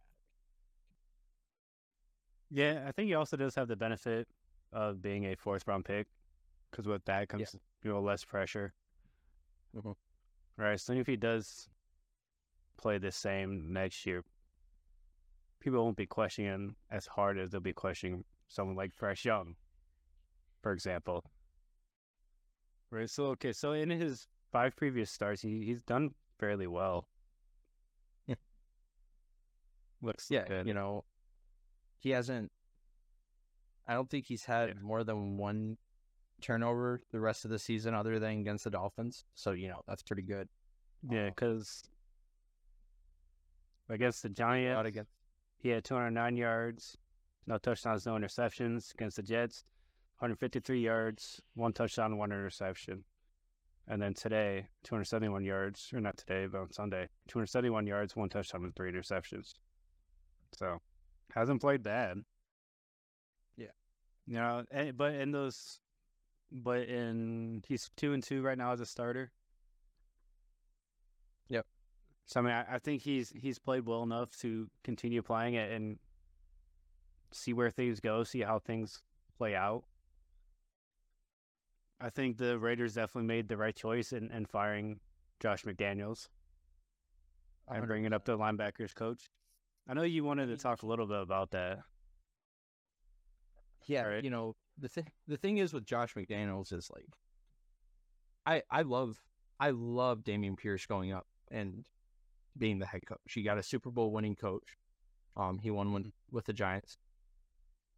I can't remember what team he beat. That's neither here nor there. Anyways, interesting. Anyways, could you remind me of what team it was? I just really can't. That's all I gotta say to you, man. That's all I got. But no, the Patriots. The Patriots. Thank you. But it's funny that the Patriot Slayer takes over for the Patriot Haysayer, or not Haysayer, but fucking servant.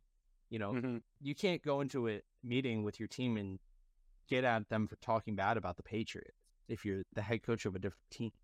Right. You just can't. Like, the team's getting hyped up. They're saying, yeah, fuck the Patriots. We're the Raiders. And then you're like, no, don't talk about Bill Belichick that way. Like, come on, bro, chill the fuck out. Dameon Pierce, he comes in and you see an automatic change. You see this team's hungry to win, and they put up a competitive fight against Dolphins, and I think that they had their guy at head coach. And, I think if Aiden O'Connell goes and gets 2 or 3 more wins throughout the rest of the season, I think that the Raiders are going to be comfortable with him at the helm, because you don't need a guy that's going to be an elite passer right now. Like, this could be a deep playoff push team if Aiden O'Connell makes improvements next year, and they keep the group together on defense. Throughout the rest of this season, things are looking kind of scary for the Raiders. They got the Chiefs twice. They got the Vikings, Chargers, second game against the Chiefs, Colts and Broncos. So they got a tough lineup coming up, and I can only see them winning 1 or 2 of these games realistically, and that's okay. That's okay if you're the Raiders. Expectations coming into the season, I don't think was necessarily playoffs, but this past week I was saying Josh Jacobs should go ahead and go off. It's starting to get to be that time of the year for him, and I couldn't have been more wrong. Yeah, he went the complete opposite way. Yep. He heard you say so. I was like, let me not do that. Hey, it's that Steelers Ravens hatred, bro. Yeah. He's like, let's just do completely bad. Yeah. How much of that do you think was because of the Dolphins defense versus play calling? I mean, man, I don't think it was the Dolphins defense, if you want to be honest. It just seemed like he's sluggish when you're watching film. I think it's a Josh Jacobs issue more than anything else. They gave him opportunities. They gave him 14 carries. He only got 39 yards. They could have stuck to the run a little bit longer. Gave him probably 6 more carries. But, you're playing against the Dolphins.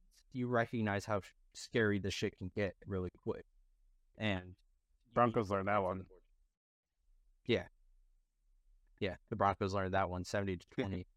Yeah. Like, devastating, bro. Fucking Madden score. Bro, for real. But, they could have gave the ball to Josh Jacobs a little bit more and probably got him running a little bit harder later in the second half. But, they they passed the ball a little bit too frequently. I think, with hindsight, you would have ran the ball a little bit more, especially with O'Connell throwing 3 picks. But that tells me that they trust O'Connell enough to give him a chance to win a game for him, and he just didn't come through. But I don't think that's going to be permanent standing for him. I think that this is a lesson to be learned, and he can be better in the future because of it. Yeah, I think he has a bright future. Me too. Talking about another team with a bright future coming up. The Chicago Bears. The Chicago Bears. Go and visit Detroit. They have 2 top 5 draft picks coming up from the looks of things. They're currently 3-8. Justin Fields, 23, 169 yards. Yeah, honestly. 1 TD, no picks. At this juncture, do you think Justin Fields is the issue? No, I don't. He also had 4 yards on the ground. The Bears have a pretty good defense. They have what's the making of a good offense, right? And what that mean by that is they have a good quarterback. I think they have a good running back in Khalil Herbert. I think he's a pretty solid running back, and I'd be happy to have him on my team. And then they got one good receiver, DJ Moore, and then their tight end, Cole Kmet. Solid. Yeah. I was going to mention him. Jeez, come on now. But where I think they're really lacking is other weapons. Right, is when they can't rely on DJ Moore and Cole Kmet. When he can't rely on those guys to get open and to throw to them, where's he going to go with the ball? Right, they don't really have any other solid wide receivers that you can rely on. They don't have a good number 2. Yeah, and I think that's their biggest weakness right now, because you don't want to rely on Darnell Mooney or someone like Tyler Scott or St. Brown to be your number 2 guy. Not Amon-Ra, which we'll get to. Amon-Ra, St. Brown. Yeah, his brother. Yeah. But in their offensive line, I would argue is pretty good. They've been playing better, it seems like, as of late, I would say. But if the Bears want to actually seriously if they want to be taken serious, they need to go out and make some splash moves on the offensive side of the ball and get some better weapons for Justin Fields. Yep. 100%. I don't get the argument that he's the problem, which is what some people want to make. Because when you watch his game film, he looks good. Right? He can throw, he can move, he can run. He's quick. He's agile. He makes pretty good reads most of the time. He gets the ball out quickly. He doesn't get sacked a ton. He can escape that pressure and roll out and still make the throws while on the run. He, dare I say, the answer for the Bears at quarterback. It's just the Bears were not ready for Justin Fields. Yeah, they were not ready to do what's needed to give him the tools to succeed, the players to succeed around him. correct. So that's what I would like to see them do this coming draft is with one of those top 5, assuming they have 2 top 5s, right? Because they still might fall out one of them. Their pick might fall out top 5. They're definitely top 10. 2 top 10. Yeah. But I would like to see them go out and get some like Marvin Harrison. I would love to see it. It'd be insane. I'm gonna say it every week. I want them to get Marvin Harrison because then that gives them 2 legit targets. Well, really 3 because then you'd have DJ Moore, Marvin Harrison, and Cole Kmet. If the Bears had this first overall pick, did they take Marvin Harrison with the number 1 overall pick? Maybe because it's possible the Giants try to snipe him at like 3 or 4. Yeah, that's what I'm kind of thinking. So, and like the thing is, like the Bears don't need offensive line. Like you see a quarterback that scrambles around a lot, and like you see a running game that's not efficient.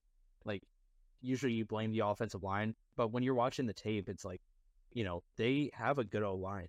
Like they finish off blocks. You got Tevin Jenkins, who is just a player I'm in love with. If Tevin Jenkins was on a team like the Chiefs or the Eagles, he'd be regarded as one of the best guards in the NFL, which in my opinion he is. You got Darnell Wright at right tackle. You got Braxton Jones at left tackle. You got Nate Davis, who is a known mauler from Tennessee. Just really good offensive line. And Lucas Patrick, like you got Cody Whitehair deep on that roster as well. Like I think they have pieces on the offensive line to be a really elite offensive line. It just comes down to exactly what you said, is the wide receiver room's too thin. They don't have enough talent at wide receiver.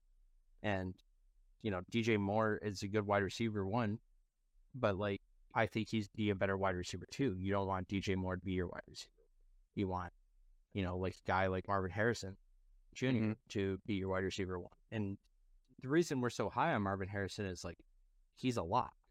You're talking about a great character guy, which I think the Bears need that. They need a guy who comes into that locker room and says, like, I don't know if you've seen him say this, but he said something along the lines of, by the end of my career, I don't care about all the accolades I get. It's almost like he's saying, yeah, I know I'm going to get accolades. Yeah, I know I'm going to be a Hall of Fame wide receiver.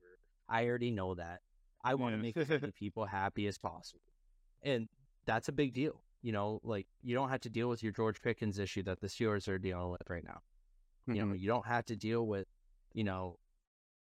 Elijah Moore going out and saying how bad the Jets offense is a couple seasons ago and ultimately going over to the Browns, or an Odell Beckham situation when he was on the Browns. You don't have to deal with that. You deal with a guy that has good character that wants to see your team win. And when you can get that type of character in your locker room, I think he's worth the first overall pick. That's why you take quarterbacks with the first overall pick, because they tend to be your leader. And if Marvin Harrison can end up being the leader alongside Justin Fields, I think it's the perfect dynamic for this Bears team to turn around. Take him with number 1 because that risk is high that he's not there at say 5, right? Because I wouldn't be surprised if the Giants try to take him, because they also need to upgrade that wide receiver room heavy. So if the Bears pass on him, Giants might swipe him at 4. And then they might lose their chance to get one of the more generational talents in this coming draft.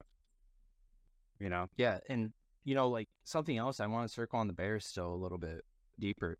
They got Yannick Ngakoue at defensive end. Now they got Montez Sweat as defensive end. You got your edge rushers solved. You have your edge rush issue solved. You don't need to worry about getting an edge rusher in that top 5 pick. So, what does that leave open? Well, you got Tremaine Edmonds in the middle of the field, who's one of the best middle linebackers in the NFL. When he was with the Bills, he had that high regard because he was on a playoff team. now that he's with the Bears, like it seems like everybody forgot his name. Eddie Jackson, who I think is a top 5 safety in the NFL, doesn't get nearly the love he deserves because the Bears are a bad team.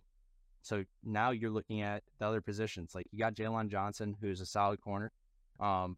He's been making a name for himself. But you got Kyler Gordon at your other corner, who's like mediocre at best. You know, your weak side linebacker and your strong side linebacker are definitely leaving questions. You got Noah Sewell at your strong side linebacker, but he's been coming off injury. It's just like this defense, has been a strong point for the Bears these past few years. Just they have good pieces. Just they have those gaping holes in between, like we were talking about with the Texans this offseason. If they go ahead and fill those gaping holes with, like the defensive tackle out of Illinois, I can't remember his name for the life of me right now. That'd be a great pickup. In the second round, they're picking early. They get the guy out of Penn State at corner. Then you have a very successful draft. And I think those two pieces would literally turn around this Bears defense. And so their first 3 picks being Marvin Harrison, interior defensive lineman from Illinois. I can't remember his name. I'll look it up. Wait, hold on, I got it. Back. What was it again? From what? Illinois defensive tackle. Okay. So, wait, why can't I see it? So I'm looking at a mock draft right now, and they have the Bears taking Caleb Williams number 1 overall at the moment. Yeah, and then the Cardinals taking Marvin Harrison. That's crazy. Yeah. And then this other one, they have the Bears taking Marvin Harrison number 1 overall, which I love. I think that's the right pick for him. I agree. I don't think there's really any other pick for him to take. Because wide receiver is your biggest need, and you're getting one of the best receivers we've seen in a long time. 100%. So I don't foresee them passing. I don't think he can, and they're definitely not going to take a quarterback because, like we've talked about, Justin Fields is not the reason. He's not the issue. Exactly. Did you find that blur yet? I'm getting it pulled up still. Okay. But while we go ahead and get that sorted, how about you go ahead and lead us into the Lions side of the ball? Jared Goff throwing 2 touchdowns, 3 interceptions. Oh, are you talking about Keith Randolph Jr.? Or are you talking about I'm talking about Jerzon Newton. Newton. Yeah, I just saw that. Okay. Yeah, Jerzon Newton is a stud, and he might be a little bit of a reach for the Bears, but like they're calling it top 10 pick. Assuming, yeah, it's really realistic that they go and get both those guys, and that ends up being a big change for what the Bears are trying to do. And I'm talking about Kalen King out of Penn State when I'm talking about corner. And, there's a chance that the Bears trade back to, like, where the Falcons are. Mm-hmm. Maybe even the Packers or the Bucks, and they still get Newton, and they might be able to slide back into that first round and get Kalen King. And, worst case scenario, they trade back and Kool-Aid McKinstry is still on the board. And, that's definitely not a bad draft pick to get either. And there's also Cooper DeJean, who, I think is going to be good, but I'm much more high on Kalen King and McKinstry personally. And of course, Nate Wiggins is in that discussion as well. And you think they'd be good fits for the Bears? Yeah, I think specifically Kalen King is the best pick for the Bears. Kool-Aid McKinstry, McKinstry is he's the standard cornerback. I think he's plug and play in any defense, which is one of the highest regards you can give to a quarterback going into the NFL. He could just go in any defense, just like Christian Gonzalez could. And the Patriots got a steal with him. Kool-Aid McKinstry is just a similar type player, just very talented, very physical, very lengthy, he has all the assets there.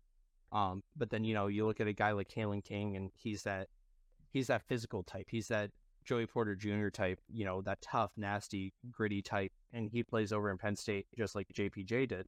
And when JPJ was there, that's why no one was passing on him. And this season, we're seeing a similar result with Penn State. Kalen King's leading the secondary to be a no-fly zone.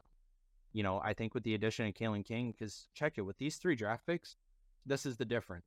Justin Fields at quarterback, Khalil Herbert at running back, DJ Moore at wide receiver 1 to start the season, Marvin Harrison at wide receiver 2, and Darnell Mooney at wide receiver 3, Cole Kmet. And then we talked about their offensive line pretty in depth already, and you have a really good offensive line. You switch to the defensive side of the ball, you got Ngakwe, and you have Newton at your defensive tackle, and then you have Justin Jones or Andrew Billings, whoever you're feeling more comfortable with, and you can rotate them, honestly, because they're both serviceable players, and you got Montez Sweat on the other side. Your linebacker core doesn't really change, but you can always pick that up free agency for pretty cheap, and you should be able to have enough spending money this offseason to go ahead and improve that linebacking core. Then you go ahead and have Jalen Johnson, who's been playing really well this season at your left side corner. You got Jaquan Brisker, who's a mediocre at best safety, but you probably replace safety pretty cheap and get an upgrade this offseason as well. Eddie Jackson, who I still love at free safety. I think that he's still a really good safety that doesn't get his roses. And then you replace Kyler Gordon with a guy like King. Well, now where's the hole on that Bears roster? They're looking a lot better. Plus, that's not counting any free agents moves that they also make, too, on top of that. So it's like... Yeah. I would love to see them make that moves, but that ownership group and GM just leave a lot to be desired to not make moves that are smart or make sense. Yeah. So I wouldn't be surprised if they just go in the complete opposite direction. If I'm being honest. Yeah. Be real. Yeah, I wouldn't be surprised either, but I can hope otherwise. The Bears are almost there. And I think when you draft Justin Fields, Justin Fields wants to win games for an organization that isn't winning games. And I think that speaks more to how much of a leader he is than people want to give him credit.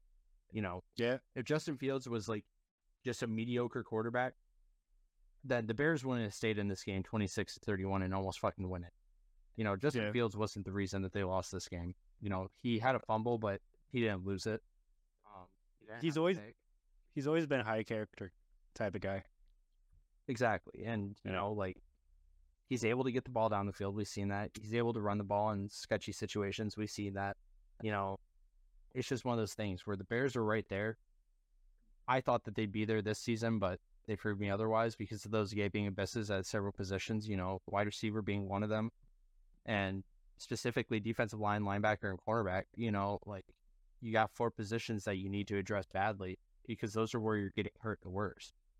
That's why, Amon-Ra came out and had himself a fucking field day. Just because the Bears run a base 4-3 defense on a lot of snaps. You're not switching over, Jalen Johnson over to that side of the field. That's why he only has 2 tackles. He did have a pass breakup, but they did have 3 interceptions as well. Yeah. Yeah, and Kyler Gordon, you can't leave him on an island with Amon-Ra. And that's what happened, was he was just getting burnt up by Amon-Ra. And just can't let that happen. I think, Amon-Ra had 5 receptions or 6 receptions on him. Not acceptable. You can't be letting wide receivers get out of hand like that. And if they had that other cornerback, check it, they would have won this game. They would have had a solid second corner. They would have won this game. They would have shut down Amon-Ra, and then their top receiver would have been Jahmyr Gibbs at 6 receptions, 59 yards. And let's assume that Amon-Ra had half his production, 4 receptions for about 40 yards. That's a completely different story. And Jared Goff was already having a tough time. As you mentioned, he had 3 interceptions, but he did have 2 touchdowns. Montgomery went out and had himself a field day, 76 yards, 6.3 yards per carry, and a touchdown. Jahmyr Gibbs, 8 carries, 36 yards, and a touchdown. Both showing fantasy relevance. Jahmyr Gibbs, as I said, had 6 receptions, 59 yards as well. So most of his fantasy relevance coming through the air.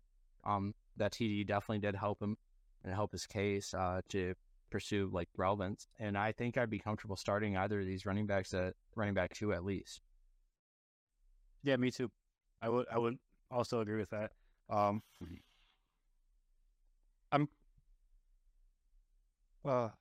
would you rank the Lions as a whole against the rest of the NFC? I think they are the best team. Best team, even against compared to the Bulldogs. Even against the Georgia Eagles. The Philadelphia Georgia Bulldogs. Yep. No, like, the thing is with the Lions is we've seen more grit from the Lions. And it's just like, what's the argument against the Lions? Like, they have one more loss, sure, but the Eagles, I think the Eagles and the Lions are right on the same tier. And if I had to pick a team, I'd rather, like, if they go against each other in the NFC Championship, I'm taking the Lions. Like, I think that they're the better team, like, it just boils down to one of those situations where, like, I just like how their team's built a little bit more, Yeah. like, I like how the Eagles are built, but, like, with the Lions, you have Jared Goff at quarterback who's been proving that he is good enough to be in that high caliber quarterback. He is proven that he can be statistically a top 5 quarterback throughout the season. And, if he's not top 5, he's top 10. And you got a great 1-2 punch at running back, which the Eagles don't have that great 1-2 punch. They have Swift, who had a 2 or 3 game stretch where he was just elite, and then he's been good since. You got 3 really good wide receivers with Amon-Ra, Josh Reynolds, Jamison Williams. You got Khalif Raymond and Donovan People-Jones on the bench. Like, really solid. You got Sam Laporta, who's a fucking stud. You got a really good offensive line, which, like, I think that their offensive line at this juncture is better than the Eagles. You got a really great defensive line, which I give that edge to the Eagles. The Eagles do have a better defensive line, but the Lions aren't far behind. I say that the Eagles have the best defensive line in the NFL, and the Lions have probably the 3rd or 4th best defensive line in the NFL. So then, you go into their secondary, and you got Cameron Sutton, you got Brian Branch at safety, you got Kirby Joseph, you got Jerry Jacobs, who have all proven to be very serviceable. You got Derek Browns, Alex Anzalone, and Jack Campbell at linebacker. You have, like, where's the hole on this team? With the Eagles, like, it feels like, their cornerback too leaves a little bit to be desired. With their offensive line, it leaves a bit to be desired, especially with the departure of Isaac Samalu. That's the reason I'm comfortable with saying, I take the Lions. I get it. I'm just used to hating the Lions, and Me too. And it's fun for me to hate the Lions at this point. It's kind of like my bit, if you will. And so I continue to hope for their downfall, which is why it pains me to say that they're actually a good team. And I don't think they're quite on the level of the Eagles, because personally I would still pick the Eagles and the 49ers to win that game. But they have made a drastic improvement, and I think they're a force to be reckoned with for at least the next 5 years. So, like, here's my thing with the Lions, too. Like, you got to keep in mind, they have 2 losses this season. Well, let's look at those losses. They lost to a good Seattle team in overtime. They got smacked around by the Ravens, sure. But, they had a bad game this season, and they lost to the Seahawks and a nail-biter. But then, look at their wins. It goes back to what we were talking about with Michigan, funny enough, about a week or 2 ago. What we were talking, do they deserve to be in the college playoffs? Which, after their win this past week, they definitely. Yeah. Against Penn State, not against Maryland. The Maryland game made us raise some eyebrows, but they can get things back under control with Idaho State. Topic for another time. Yeah. Sorry. But, like, with the Lions, they beat the Chiefs in a nail-biter, but then they go smack the Falcons, they go and smack the Packers, they go and smack the Packers, Panthers, then they go and smack the Buccaneers, they get smacked by the Ravens, but then they go and beat the Raiders by 2 scores, they go and get a nail-biter against the Chargers, and then they have a pretty close game against the Bears. Now they go to Green Bay, they have Green Bay come visit them, then they go to Big Easy, then they go to Chicago, then they host Denver, go to Minnesota, go to Dallas, and then they host Minnesota. Mm-hmm. So that that's how like it's looking right now. Like, honestly, I think their only hard competition is going to be the Cowboys through the rest of the stretch. And I think they beat the Cowboys. Like, what can you, like, the thing is, they're dominant in their wins, usually. Like, several of their games, they've blown out teams. Yep. They've only gotten blown out once, and their other loss is a close game, and they beat the Chiefs.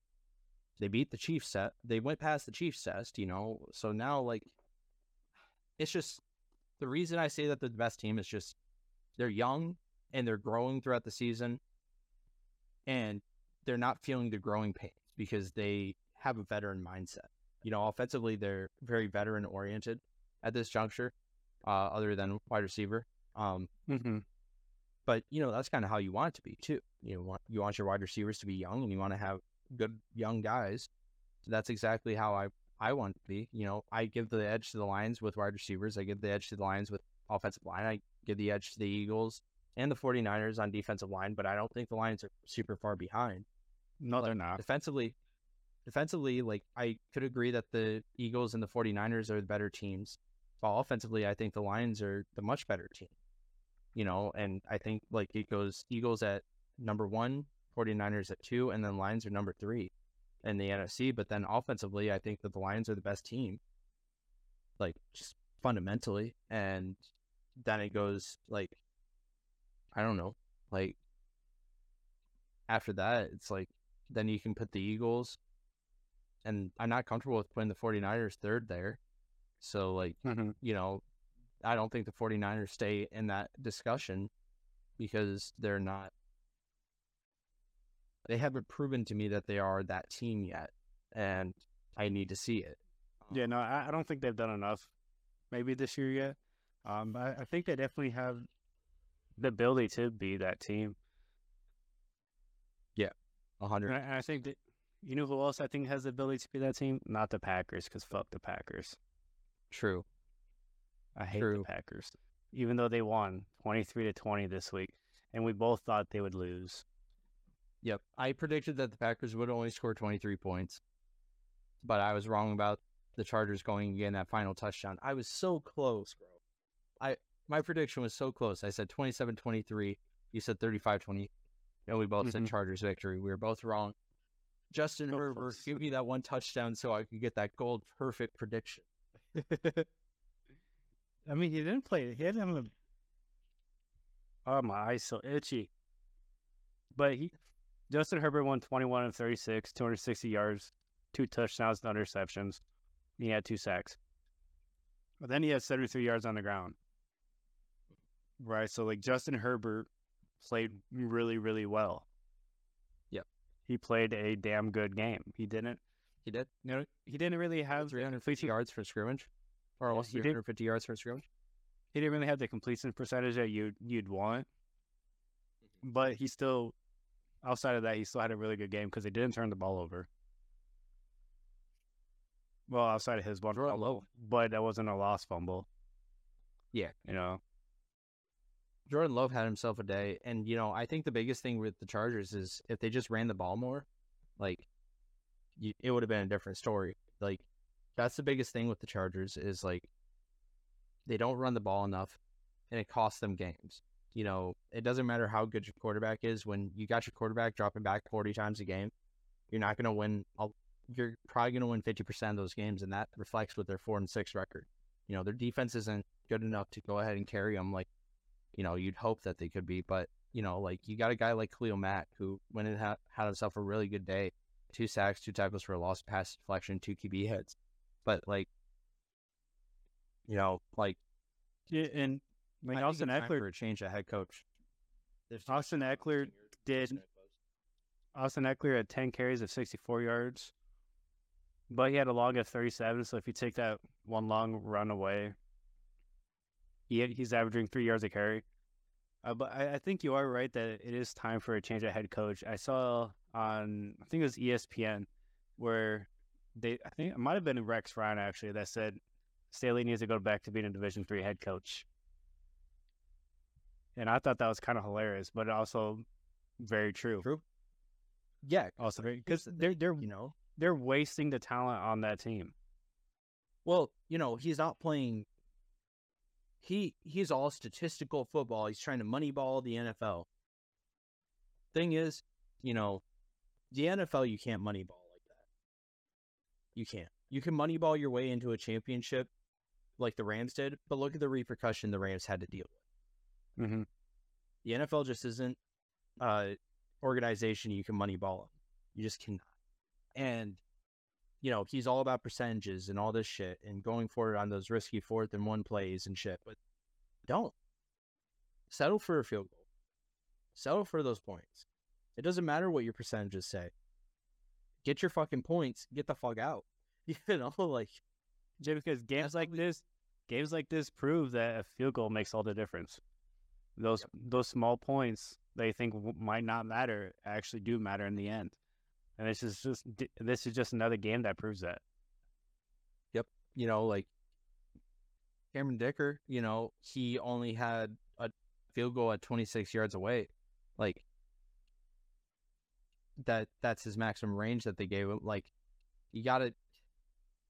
The difference is literally just you going in and getting 2 more field goals. You're telling me that you can't get in range 2 more times for your kicker? Then maybe you need to get a better kicker. Kickers win games. Special teams win games. Should I remind you of the 2007 LA or San Francisco Chargers? Or San Diego Chargers? San Francisco Chargers. When did that? No, San Diego. San Diego. I'm sorry. San. Yeah, I got you. They were number 1 on offense, number 1 on defense, but their special teams was horrendous, and they missed the playoffs because of it. Yeah, and maybe they do need clean house.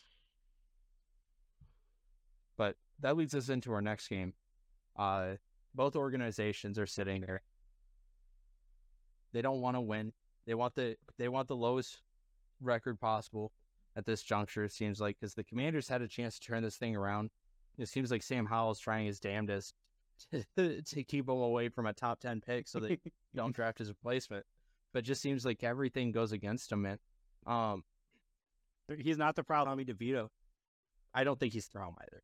But you know how the Commanders organization is. Tommy DeVito, son of Danny DeVito, allegedly, had himself a fucking field day. 246 yards, 3 touchdowns, no interceptions, fucking elite performance, and got sacked 9 times. So that's showing something that's major, with the loss of Chase Young and Montez Sweat. They're still getting pressure on the quarterback, and that's huge. Saquon Barkley, they kept relatively in check. They allowed 5.9 yards on average per carry, but only 83 yards on the day, and he had a 36-yard long. So, realistically, he probably had about a 4.3 yard per carry. I want to say maybe a little bit more, but still, he had a good day. But Logan Thomas being the top receiver throughout this game with 5 receptions, 58 yards. Brian Robinson right behind him, or he had a better fantasy week. 7 receptions, 58 yards. Brian Robinson definitely is proving that he is worth that RB1 start. No touchdowns on the day is kind of a bummer, but yeah, with the yardage he got, he still put up like 20 points, 20.1 or 20.2 points. So I'm happy with that at RB1. I'd say it's hard to complain. Yeah. With those points that you get. Mm-hmm. Yeah. So if you're the Commanders right now, Jesus. Oof. Okay, I'm good now. Do you think it's time to go ahead and we're talking about 2 teams that should probably fire their whole coaching staff, honestly. I get the argument, but I don't think it's going to happen. And what happens if Tommy DeVito goes and just finishes out the season super strong?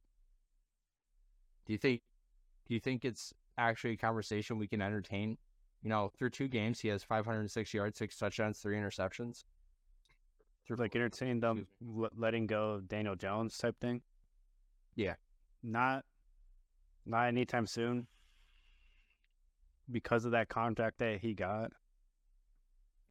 Let me look it up real quick. Because if they do release him, that contract is massive. So that Yeah. dead money hit is going to be massive. But, Currently, he's counting for 20% of their cap. yeah, So dead money, you're looking at about 25 million. that could be worth it just to cut the cord. Because, Tommy DeVito's on an undrafted rookie contract. So he's cheap. Oh, wait, sorry.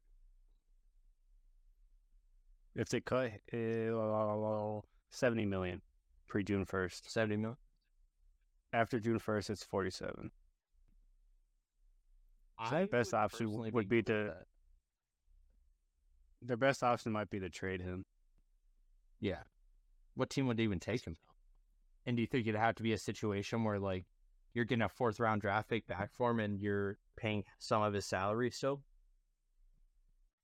Oh, no team comes to mind for him. Yeah. Honestly. Sure.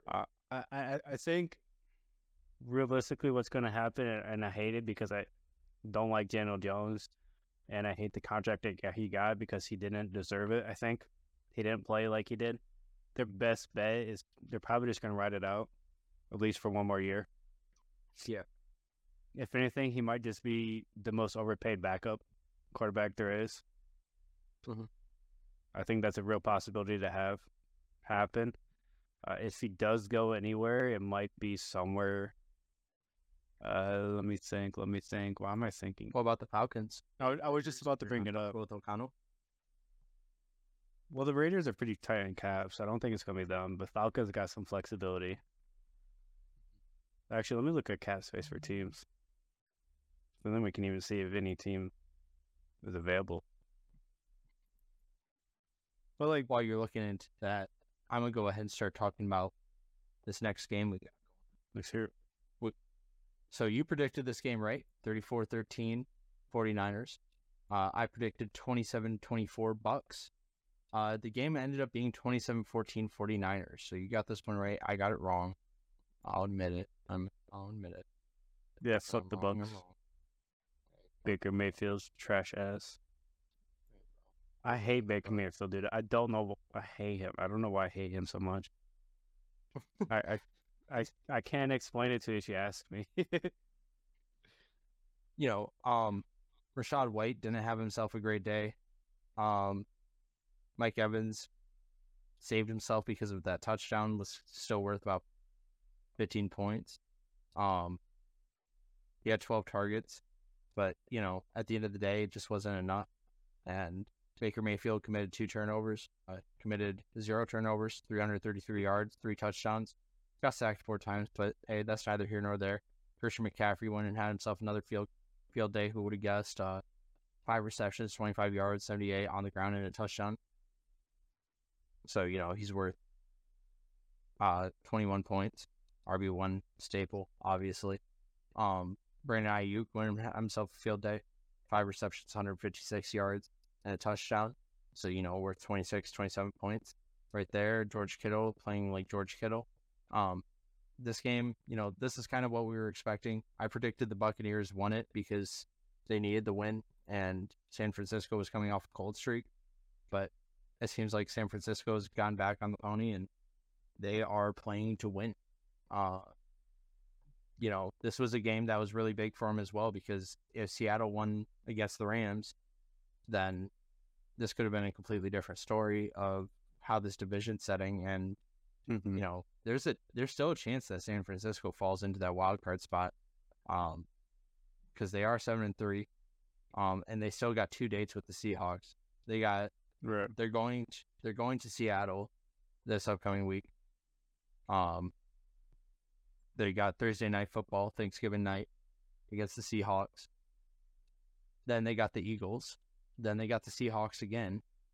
They got the Cards. Then the Ravens. Then the Commanders. Then the Rams. So they have 4 really tough games coming up. What do you think they finish out at then? How do you see them in those final games? I think that they split with the Seahawks.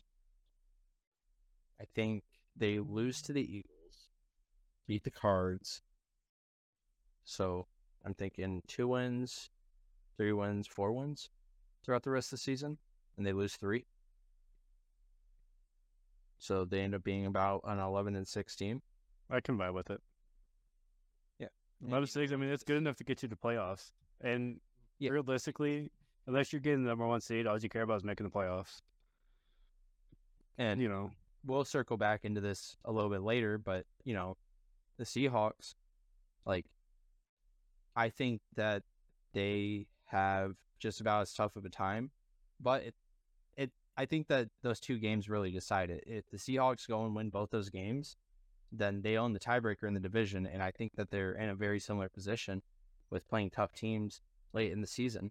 So that they're going to end up being right around the same record as well. So real quick, because we were talking about earlier, I want to circle back to the salary cap space. For 2024, I'm going to read you the teams that have the most salary cap. Titans at 100 million, Patriots 91 million, Commanders 89, Texans 85, Bengals 84, Bears 82, Colts 77, Lions 73, Raiders 66, Cardinals 64, Buccaneers 62. Out of those, to me, the most likely scenario is that the Bucs could try and go after him. Daniel Jones. But that takes away a lot of their cap almost immediately, unless they can restructure. Right. Yeah, I don't think a team will be paying the full cap. I think that they're going to be like Giants. You got to pay at least half of it. Yeah, they can get Daniel Jones to take a massive pay cut. Yeah, which I don't think is realistically. But a little side quest real quick, because I thought that's funny. The Saints are negative 71 million right now. Just out of curiosity, where are my Steelers at? Your Steelers are 8 million, 8.1 to be exact. Okay. Yeah, that sounds about right. Yeah, so not horrible. That's after rookie contract calculations too as well, correct? I believe so, yeah. So, yeah, Oh, wait, hold on. So they're effective, which is including like rookie contracts, is negative 3.3. Okay. Yeah, so the effective cap space is after signing 51 players and its projected rookie class to its roster. So I think if any team does try to get him, it should be the Buccaneers, but why would you do that when you could get Baker Mayfield, who's been playing solid, on a much, much cheaper contract? So I think that just kind of plays more into Daniel Jones just sitting tight and having another year at it, playing into his overpaid ass. Yeah, I think the Bucs would be the best fit, but I don't think there's much more to circle on that game. Bucs did Buck things, 49ers did 49er things. Now, let's talk about a game where 2 teams that have been up and down all season go into an AFC East showdown that could have shook up the standings pretty bad if the Jets won. But you predicted that the Bills were going to win 2017. I predicted the Jets were going to win 21-14. We thought that this was going to be the close game of the week. We thought that this might be the game of the week even. And it ended up being a blowout, 32-6. Yeah. I wasn't surprised. Zach Wilson did Wilson things and got replaced per usual by Tim Boyle, who looked, even though he had an interception, to me he looked more comfortable. Yeah. And Zach Wilson, and that offense looked better overall. So I'm not surprised he got named the starter going forward. He's just Were you surprised? Checkdowns. Yeah. Because honestly, I don't think Zach Wilson was the issue. I think Zach Wilson somewhat was the issue because he wasn't taking the checkdowns and taking the free yardage that the defense was giving. Sure. Mm-hmm. Zach Wilson loves to push it downfield, right? He loves taking those chances, and that's always been to me, one of his bigger downfalls. He likes taking too many risks and won't just take, the easy yardage. Yeah. And, honestly, Breece Hall only having 10 carries, that's problematic. They, coming out of the first quarter, they were only down 6. And then coming into the half, they were down 16-6. So, a touchdown and field goal away, you can't abandon your run game that early, man. Especially when you have Breece Hall and Dalvin Cook. The way that you be in the Bills throughout the season is controlling the clock and getting in Josh Allen's face, minimizing those situations where, minimizing those situations where, you can get burnt. Making it so Josh Allen has to do those checkdowns because he doesn't. He won't. He's stubborn about it. That's why he has 12 picks on the season. That's why he's been sacked 14 times because, he'll throw the ball away instead of checking it down. And that's one of Josh Allen's biggest flaws. But, with that being said, you let Josh Allen do Josh Allen things, he's going to beat you. And the Jets did. They didn't interfere enough. And I do think Zach Wilson has potential. And I think that once Zach Wilson becomes a free agent, I think he'll get a, Jared Goff type renaissance. I just don't think the Jets are the right team for him. And I don't think that they're built around him correctly. When the time comes, if Kenny Pickett keeps playing the way that Kenny Pickett is, he has a chance to prove it at this point that, he deserves to be the starting quarterback of the Steelers. I wouldn't mind Zach Wilson coming, and giving him a shot. Or, he ends up going to a team like maybe even the Giants in a couple seasons. Or, Do you think the Jets try and release Zach Wilson after this year? No. Or because, he is still on the rookie contract, so, right? So it's still fairly cheap, even if it is in a backup role. Because, here's my big thing, right? If the Jets somehow weasel their way into the playoffs this year, and Aaron Rodgers goes and gets a chip, let's say that scenario happens, does he retire?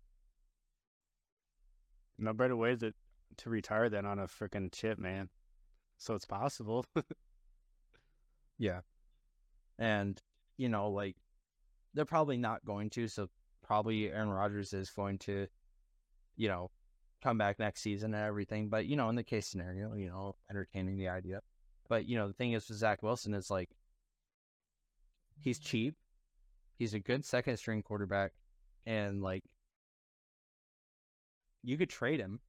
I could see them trading him because you could still get a third round value for him and take level his contract. Yeah. Third, second round. Hey, maybe he goes to the Bucks and he competes with Baker for a shot. Yeah. Sometimes all a player needs is just a change of scenery, right? A new team, new players around him. Yeah, even a team like the Seahawks, I would love to see,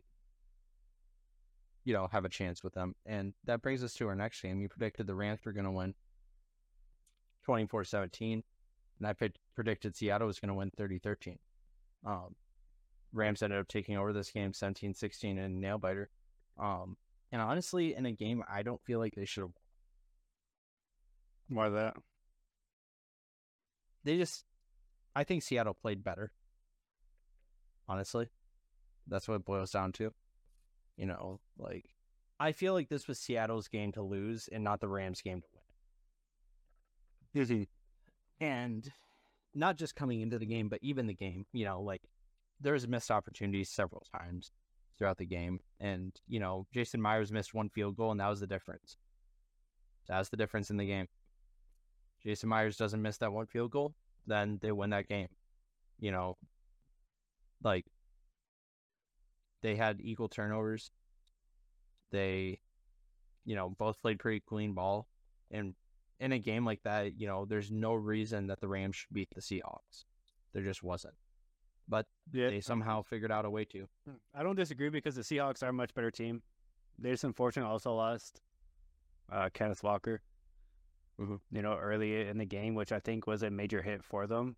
Even though they do have a very talented, second running back in Zach Charbonnet, who did 15 carries for 47 yards. But I don't think he's quite on the level of Kenneth Walker, which is why I say it was such a massive loss for them, right? Because Kenneth Walker does so much for them. Gino played well, too, as well. He didn't turn the ball over as well, much as you can ask for them, but they also went up against a pretty good Rams defense. Yeah. So I'm not surprised the Rams won. I just thought it was also going to be a little bit higher scoring than it was. But with that being said, do you think they need to start getting JSN more involved in their offense, or is it kind of what you expected? I mean, he had 6 targets. DK had 9, Tyler Lockett had 7. So, like, he's involved. He is getting involved. It's just, like, this game, none of the receivers really had that great of a game other than DK, and the touchdown saved him. To have a great game, he had 21 points. But, Tyler Lockett had 10, and JSN, had 7. But, like, it's one of those things where I think Njigba is getting involved. And it's just, you gotta realize, like, they got a lot of talent on that offense, and they're going to be passing the ball around to DK a lot. Tyler's going to get open a lot. So, the thing is with JSN, he's in the perfect situation for him, I would say. He's learned from 2 great wide receivers. Yeah, like, schematically, JSN is a perfect Y. Tyler Lockett is a perfect Z, and DK is the perfect X. So, like, you have the perfect wide receiver core. I think, honestly, Geno Smith is starting to show why he is not an elite quarterback, why he's not considered a great quarterback, why he's considered only a good quarterback sometimes. And it's because he's not winning these type of games. The Seahawks should be winning their division at this juncture with the amount of talent that they have on the team. Right. Should I remind you that they have Quandre Diggs, Bobby Wagner, Devin Witherspoon, Julian Love, Leonard Williams, Trey Brown, on their defensive side of the ball. And, Devin Bush is having a bit of a career renaissance as well over on the defensive side of the ball. And so showing what he can do as a box linebacker. So do you kind of think on the offensive side of the ball, it's a Geno Smith problem and not really a play calling problem? 100%. Like, we're talking about the same play calling that got Russell Wilson into MVP. Right. So, like, I don't know how much easier you can make it for your quarterback. Like, he's got 3 amazing weapons. 4, really, if you want to count the running backs. What about Noah Fant? I wouldn't call him amazing, but I mean, he's a good weapon to have, right? He's a good tight end. He's a good tight end. And the thing that he offers is a great 6-man. When you need him as a 6-man, he's able to block.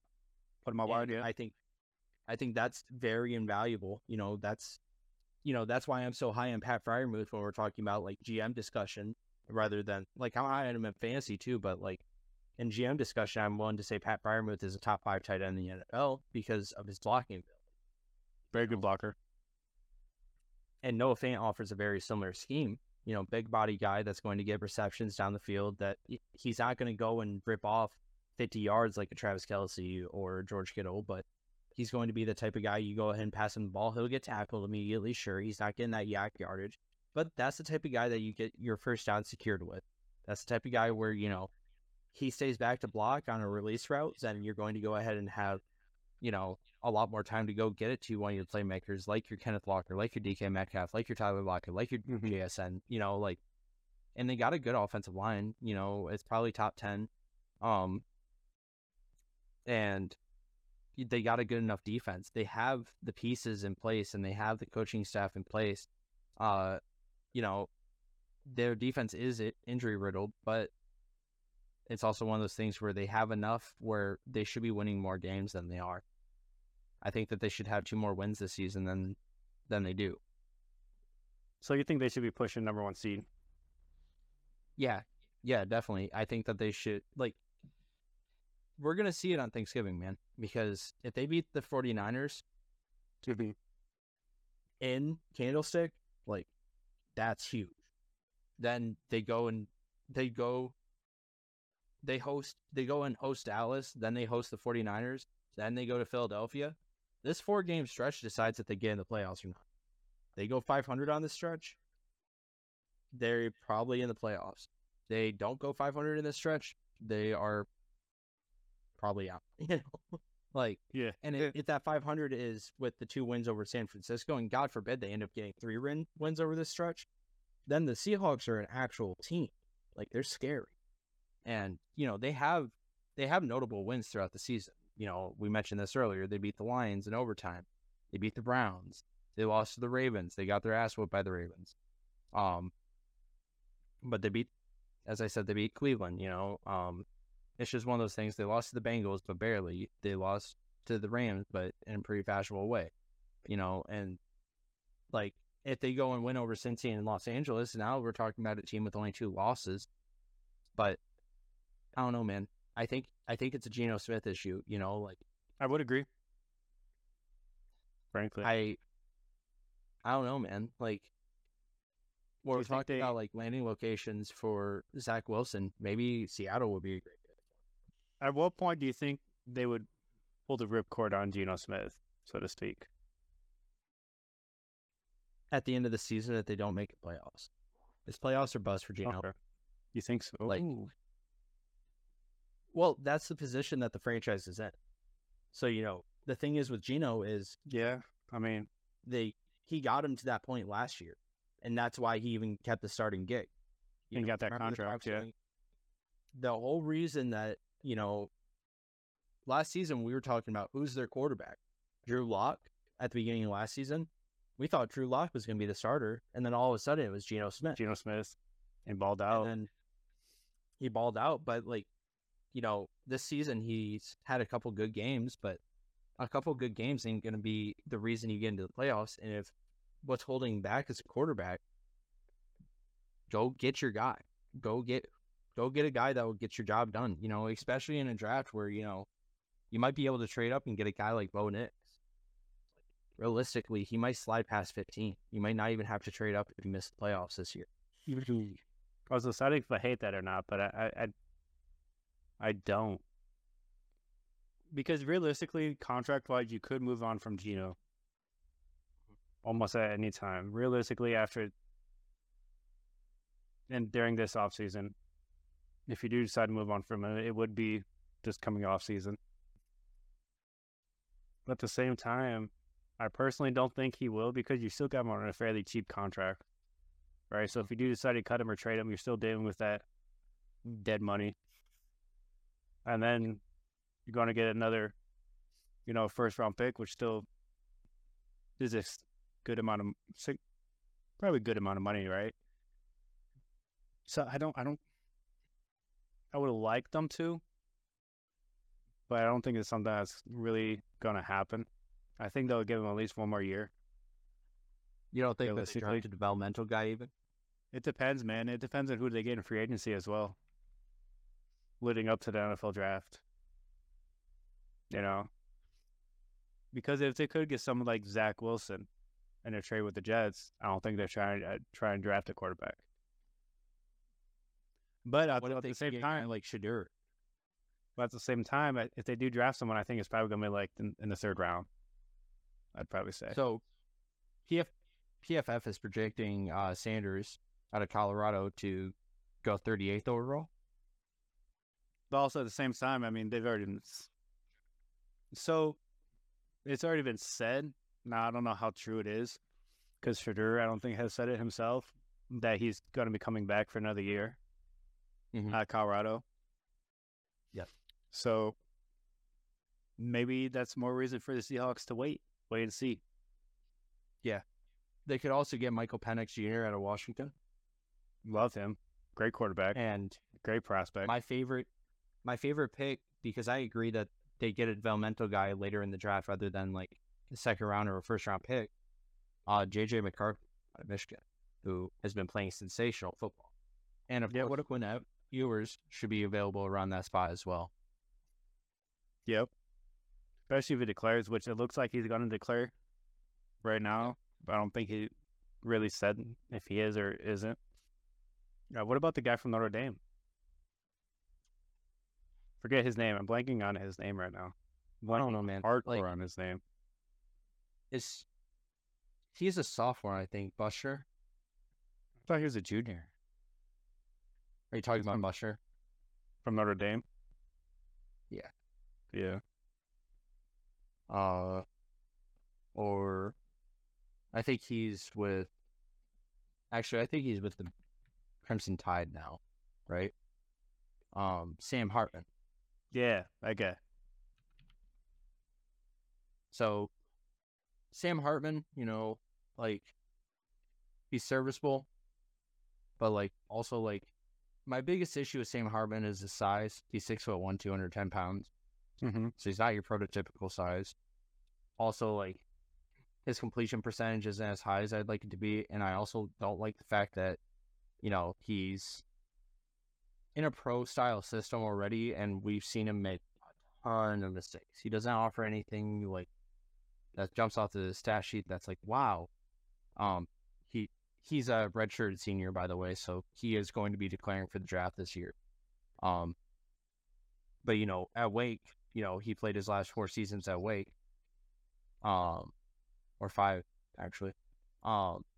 His best season was 4,228 yards, and the way this season's going, he might be lucky to break 3K. He's gotten sacked 14 times. Like his release is pretty quick, but Sam Hartman is definitely a project quarterback, but he doesn't have the prototypical size or the arm talent that you want in a prototypical quarterback or in a developmental quarterback. Like he doesn't have that talent. So, like it'd be similar to like the Tom Brady coming out of college type pick. I'm not saying he has that type of talent, but that's the type of pick you're looking at when you're looking at Sam Hartman, probably a 6th-round pick. Yeah, cheap guy. A Stenson Bennett. A cheap guy. That brings us into our next game. Vikings, Broncos. I said the Vikings were going to win 27-20. What were we going to say? Go ahead. I said the Vikings were going to win 27-20. You said the Broncos were going to win 27-14. You got the correct pick. I was wrong, but I did get the number correct that I thought the Vikings were going to score, or that Broncos were going to score. Oh, I guess you didn't. My bad. But no, I'm rolling. You already said I did, so I'm rolling with it. I fixed it. Don't worry about it. No. Thanks for bringing that to my attention. I was rolling with it. Hey. If you didn't stutter right there, I probably wouldn't have caught it. Yeah, because I must try to pass the billing. I looked at the score, and then I looked at what I said. I was like, that doesn't quite add up. So it messed up in my brain. My brain had to load. My brain glitched. Yeah, you're like, wait. And I was like, wait. Yeah, he's right. I was like, but, I just kept trying to talk so you'd forget. Joshua Dobbs, he had a good game. He looked solid, and it wasn't a bad game for him. It's just, I think it was a mediocre game, which is a good sign for him that his bad game was a mediocre game. That's what it boils down to for me. They trusted the running backs to run the ball and take care of business, and for the most part, they did. They just weren't able to finish the game. This was a game where completion percentage was the biggest issue, and that's what cost them the game. Also, the 2 fumbles lost, so they ended up having 3 total turnovers. That definitely didn't help them. Mm-hmm. And even with 3 total turnovers, the Broncos offense still couldn't rally over 300 yards. Oof. So, okay. How surprised are you that the Broncos won? Moderately. I'm not shell shocked or anything. I'm just like, yeah, I thought the Vikings were better than this, and I think the Vikings are. I think they just. I think it's a different Vikings team once JJ comes back too as well. Yeah. If JJ was back for this game, I think they win this pretty. I want to say easy, but I think it is more like a 28-21 type game. I think they get that extra touchdown. I think they are able to open up the offense a lot more. But they've proven that, TJ Hawk and Jordan Addison, I think, are going to be focal points of the offense going forward, along with Jefferson. Yep. I think they kind of prove that because they each got, TJ Hawk got 7 targets, Jordan Addison got 6 targets. That might go down slightly with JJ there, or it might stay the same, and they just end up passing 40 times a game. And giving. But you got to remember JJ as well, they had 28 rush attempts on running backs. Yeah. So, they had 58 total snaps, and they had, a lot of them being on the ground, which is fine. That's sometimes how you got to do it, and that's how you win a lot of games in the NFL. You got to run the ball. And,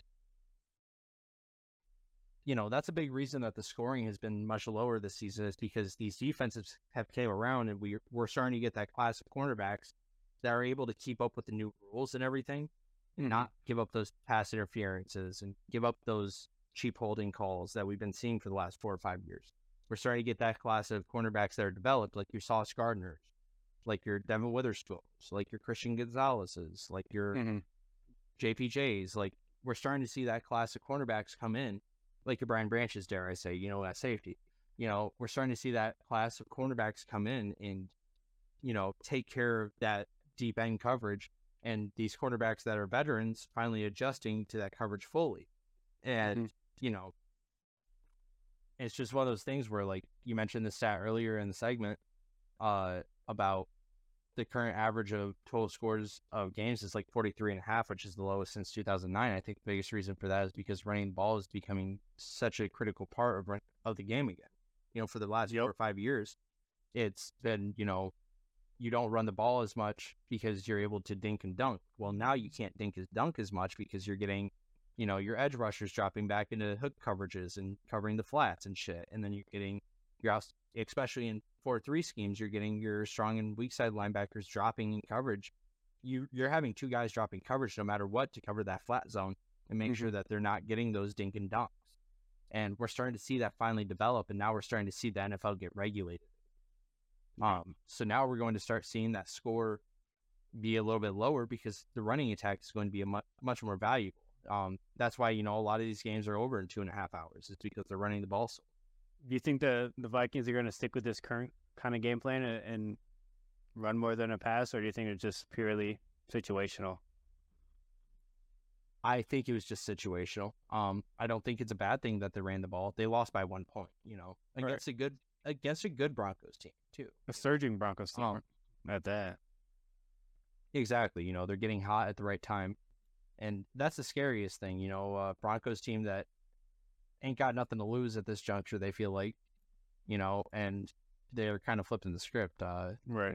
They just got their 4th win in a row.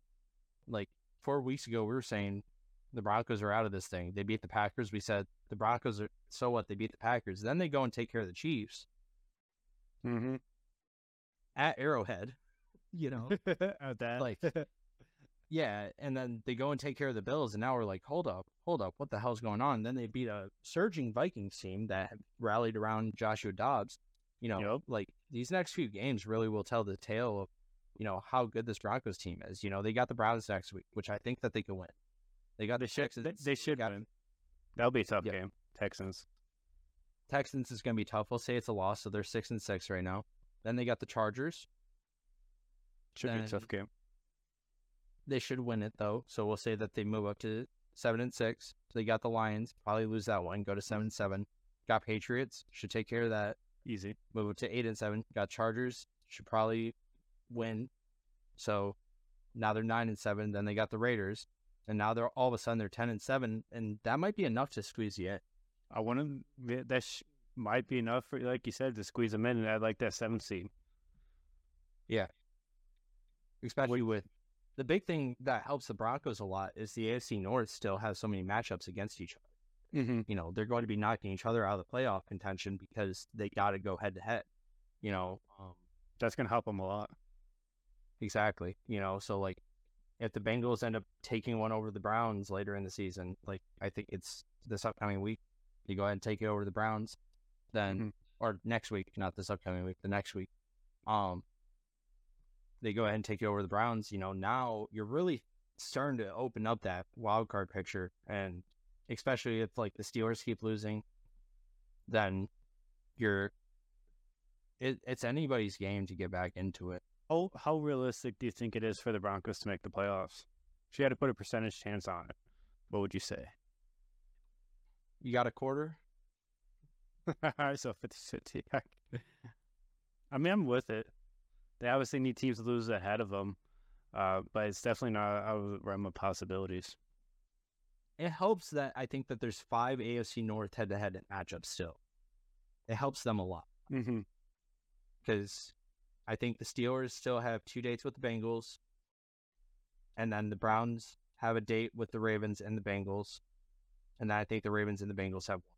So 4 total head-to-head matchups. Yeah, see, the Broncos are currently the 10th seed. They're behind the Colts and the Bills. Yep. So they need both those teams to lose, or Pittsburgh to keep losing as well, so they get knocked out of the playoffs, and they might be able to potentially surge up into that 7th seed. But currently, as it stands right now, the Colts win the tiebreaker over Denver just based off of win percentage in conference games. Yeah, 2 as well. Which the Broncos can make up too, because they got the Chiefs twice. Like, yeah, and they're 3 out of this situation. Or did they have the Chiefs twice? Let me double check that. I think I might. I think they already got their games against the Chiefs. They did get both their games against the Chiefs. They split with the Chiefs. But like, they're gonna need to beat a team like the Texans. They're gonna need to beat a team like the Lions. Like, they proved that they can beat tough teams because they beat the Chiefs. And early in the season, yeah, they got fucking whooped on bad by the Dolphins. But since then, they've been a much different team. Let's just look at their season as a whole. Lost to the Raiders by 1 point, week 1. Lost to the Commanders by 2 points, week 2. Lost to the Dolphins by 50 points, week 3. Well, let's just get past that. They just had a horrible game. They beat the Bears in a nail-biter by 3. They lose to the Jets by 10. They lose to the Chiefs by 11. Then they turn it around, beat the Packers by 2, whoop on the Chiefs 24-9. Then they take care of the Bills 24-22, and then they beat the Vikings by 1. Like, we're talking about a team that will keep the game close. Exerting one example. And like, all those games were within 2 scores, like a touchdown and a field goal. So I think a 10-point game is relatively close. With that being said, like, that's why I think that they can take care of the Browns. I don't think the Browns are going to be able to keep up with them. I think that they'll be able to grind them down. The Texans, they need to win that game. That's a must win. The Chargers, that's obviously a game you need to win because of divisional. Both the games against the Chargers that are coming up, and I think they're winnable. Like, I think I give the odds to Denver. Then you go to the Lions. This is a game you can lose. You prefer not to, but this is a game you can lose because it's not a conference game. Mm-hmm. And then you got Patriots, which I think they could take care of. Chargers, which I think they can take care of again. And then the Raiders, and then I think they can take care of them. They only lost to them by 1, and I don't think the Raiders are as good as they were at the game.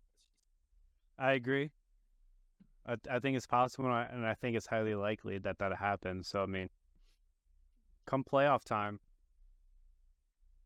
Broncos are a dangerous team sitting at 7th seed. Yeah, maybe even 6th. Like, something for the Broncos, especially if the Chiefs end up going on a cold streak at the end of the season and they somehow end up winning the division. Like, It's possible. Like, we're talking about a 2-game difference, and they split. They split with the Chiefs, so like, they could definitely swing back into this. Playing in Mile High is tough because of the air. The altitude. Yeah. So like, the Broncos if they end up turning this thing around, and that's why a lot of those games are must wins. Like, that's the position that when Lions week comes up, if you're 1 game behind the Chiefs, that becomes a must win game. Like, 100%. It gets so close at the end of the season, especially if the Chiefs just drop one more, and then the Chiefs are starting to look over their shoulder because the Stallions are riding up. And that leads us into our final game. The Stallions. I like it. I'm with it. We got Eagles. Another close game. Visiting Arrowhead. Yep. We were saying that this was probably going to be the game of the week, and we were right. This wasn't a great game for either quarterback statistically. And DeAndre Swift had a pretty good game, 6.3 yards per average, 76 yards on the ground and a touchdown. And he went ahead and had 3 receptions for 31 yards. Still, very valuable game, fantasy-wise, about 20 points. Are you comfortable starting DeAndre Swift as an RB1 at this juncture of the season? I think he's an easy start. Yeah, RB1? Yeah. Okay. I'd say so. And I'd put him anywhere in my lineup pretty easy. You know, he's not someone I'm putting on my bench every week. If I had him on my lineup or on my team, he just won't be on the bench. You know, whether that's in this flex spot or in the RB spot, he's starting.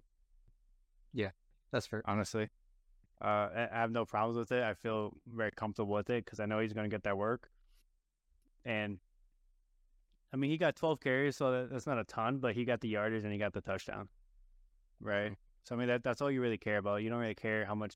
I mean, to an extent, you care about the carries and how much they're getting, but even more so, you care about the yardage and they get a touchdown or not. Yeah, and I think he's pretty safe play for the most part. So I'm super comfortable just putting him into that flex or the RB spot. Yeah. Jalen Hurts came out of the week with about 24 points to most fantasy leagues, or probably about 19 after the sacks. Yeah. You know, solid start, you know, really good game. But, you know, Patrick Mahomes had a pretty rough game, honestly. 177 yards, 2 touchdowns, 1 interception. Only got sacked once. You know, they did a good job keeping Mahomes in check. That's a lot easier said than done. 24, 43. Yep. And Pacheco went and had himself a really good day. 19 carries, 89 yards, 4.7 average. Pretty solid. You know, no TD, unfortunately. But, you know, you can't expect that every single game from the guy. But, you know, I think Pacheco's still locked as a flex at least. And I think the biggest issue on this Chiefs offense, and it's going to come back to haunt them, is they don't have a reliable wide receiver 1, 2, or 3. That wide receiver ring kind of sucks. Yeah, no, it's basically Travis Kelce at this point, which is kind of funny to say. And you don't really expect it. I mean, you get flashes from Rashee Rice and Justin Watson, but nothing super consistent. Yeah, which is a major problem. Like the Chiefs are, I believe, number 1 in the league with the most drop passes at like 27, if I remember correctly. And that's not going to win you games. That's going to lose you a lot of close games. And we saw that earlier in the year too, as well. Patrick Mahomes, you know, like has been playing out of his mind. He has a 3.2% missed open read. So like that's insane. At the beginning, at one point in the season, it was 2.2. Oh, right. So, you know, like it's one of those things where it's like, you know, the guys just aren't getting open. It's not on Patrick Mahomes to pass him the ball more effectively. It's literally the guys aren't getting open. And because Patrick Mahomes isn't having like an elite type season this year, I think that helps with the CJ Stroud MVP chance. You know, Patrick Mahomes at this juncture of the season, he's projected to be at about 4,500 yards. And 32 touchdowns, 15 picks. So, you know, like, I think it, like, when we're talking about, you know, does CJ Stroud deserve MVP, you know, Patrick Mahomes is a pretty good comparison, and you're outperforming Patrick Mahomes. Big time. And then on the Eagles side of the ball, you had Jalen Hurts, who didn't do anything spectacular, but he played well enough. He got 2 touchdowns on the ground. Yeah. He played well enough. 12 carries, 29 yards, 2 touchdowns. He had 14 of 22 passing for 150 yards and interception. Devontae Smith, 6 receptions for 99 yards. Really mad about that 1 yard, but that's fine, because he got tackled at the 1 yard. Yeah. So if you started him, you're kind of annoyed because if he doesn't get tackled, that's an extra. If you have bonuses, right, that's an extra potential, like 11 points right there. Yeah. And, you know, Jalen Hurts is the other MVP candidate, too. And I want to circle on this real quick before we dive too deep. He's at 4,245 yards projected 4,245 yards, 26 touchdowns, and 15 interceptions. Yeah. I mean, Sam Howell's in the league too, and in passing yards. But he has too many picks. Yeah. Nah, I was just throwing out there that he's leading the league. That's all. It's my boy. That's true. My boy Sam Howell. He's got that dog in him. He's trying his best. He's got that bark. That woof. That woof. He's got that puppy bark. he's got that puppy bark in him right now. I have a button for that now. I know. And I love it. Me too. It's amazing. But yeah, so great. You know that Devontae Smith goes and gets that 1 yard. You get your 100-yard bonus plus the touchdown, and so sad. So sad. It's so depressing to see, too. Like just 1 yard, bro. And then you learn that he got tackled at the 1 yard line. Mm-hmm. Just get even sadder. Yeah. It would have been a 100-yard day and a touchdown, so you would have gotten your 100-yard bonus. So in some leagues, that would have been an additional 5 points, plus the 10, plus the 6, plus the touchdown. So that ends up rallying you up to, 27 points? Mm-hmm. But because he didn't get that 1 yard, he was only worth, 15.9? Something like that, yeah. Wild. So crazy. So sad. So sad. So sad. So sad. So sad. But I'm okay with it. It's fine. It's whatever. It's just 1 week. True. I mean, 15 points is still good. No, it is. It is. It's just I saw him get tackled at the 1 yard line. Well, like, son of a bitch. Yeah. It's fine though. And it's whatever. With that being said, that wraps up our weekly analysis. You ended up beating me in predictions on final scores of wins by 1. You got the Texans game right, the Cowboys game right, Dolphins, Lions, 49ers, Bills, and Rams, which that totals up to 7 total correct out of 14 games, so you're 50%. And then I was at 6 out of 15 games, so I was at like 45%. But I beat you in the predicted score category. I got the only because I gave myself away. And the Chargers, it's true. Only you gave yourself away. Otherwise, you wouldn't have seen it. That's true. Maybe you and I both got 9 points this week. Yeah, I'm with it. That's fine. That's fine. It's whatever. Hey, you're acting like I robbed you of the points. I just had a typo. No, you robbed me. You fucking robbed me. I stamped. It went into official review, bro. You robbed me. Flag on the play. Okay, let me ask you this: did you get the prediction correct? Stop drinking your basic bitch water and answer my question. I'll do whatever the hell I goddamn please. All right? I'm gonna cry. Please cry. I'm gonna cry when Ingles deserve to die. All right, man. Why don't you go ahead and send us out, Shane? All right. Thank you guys for coming along.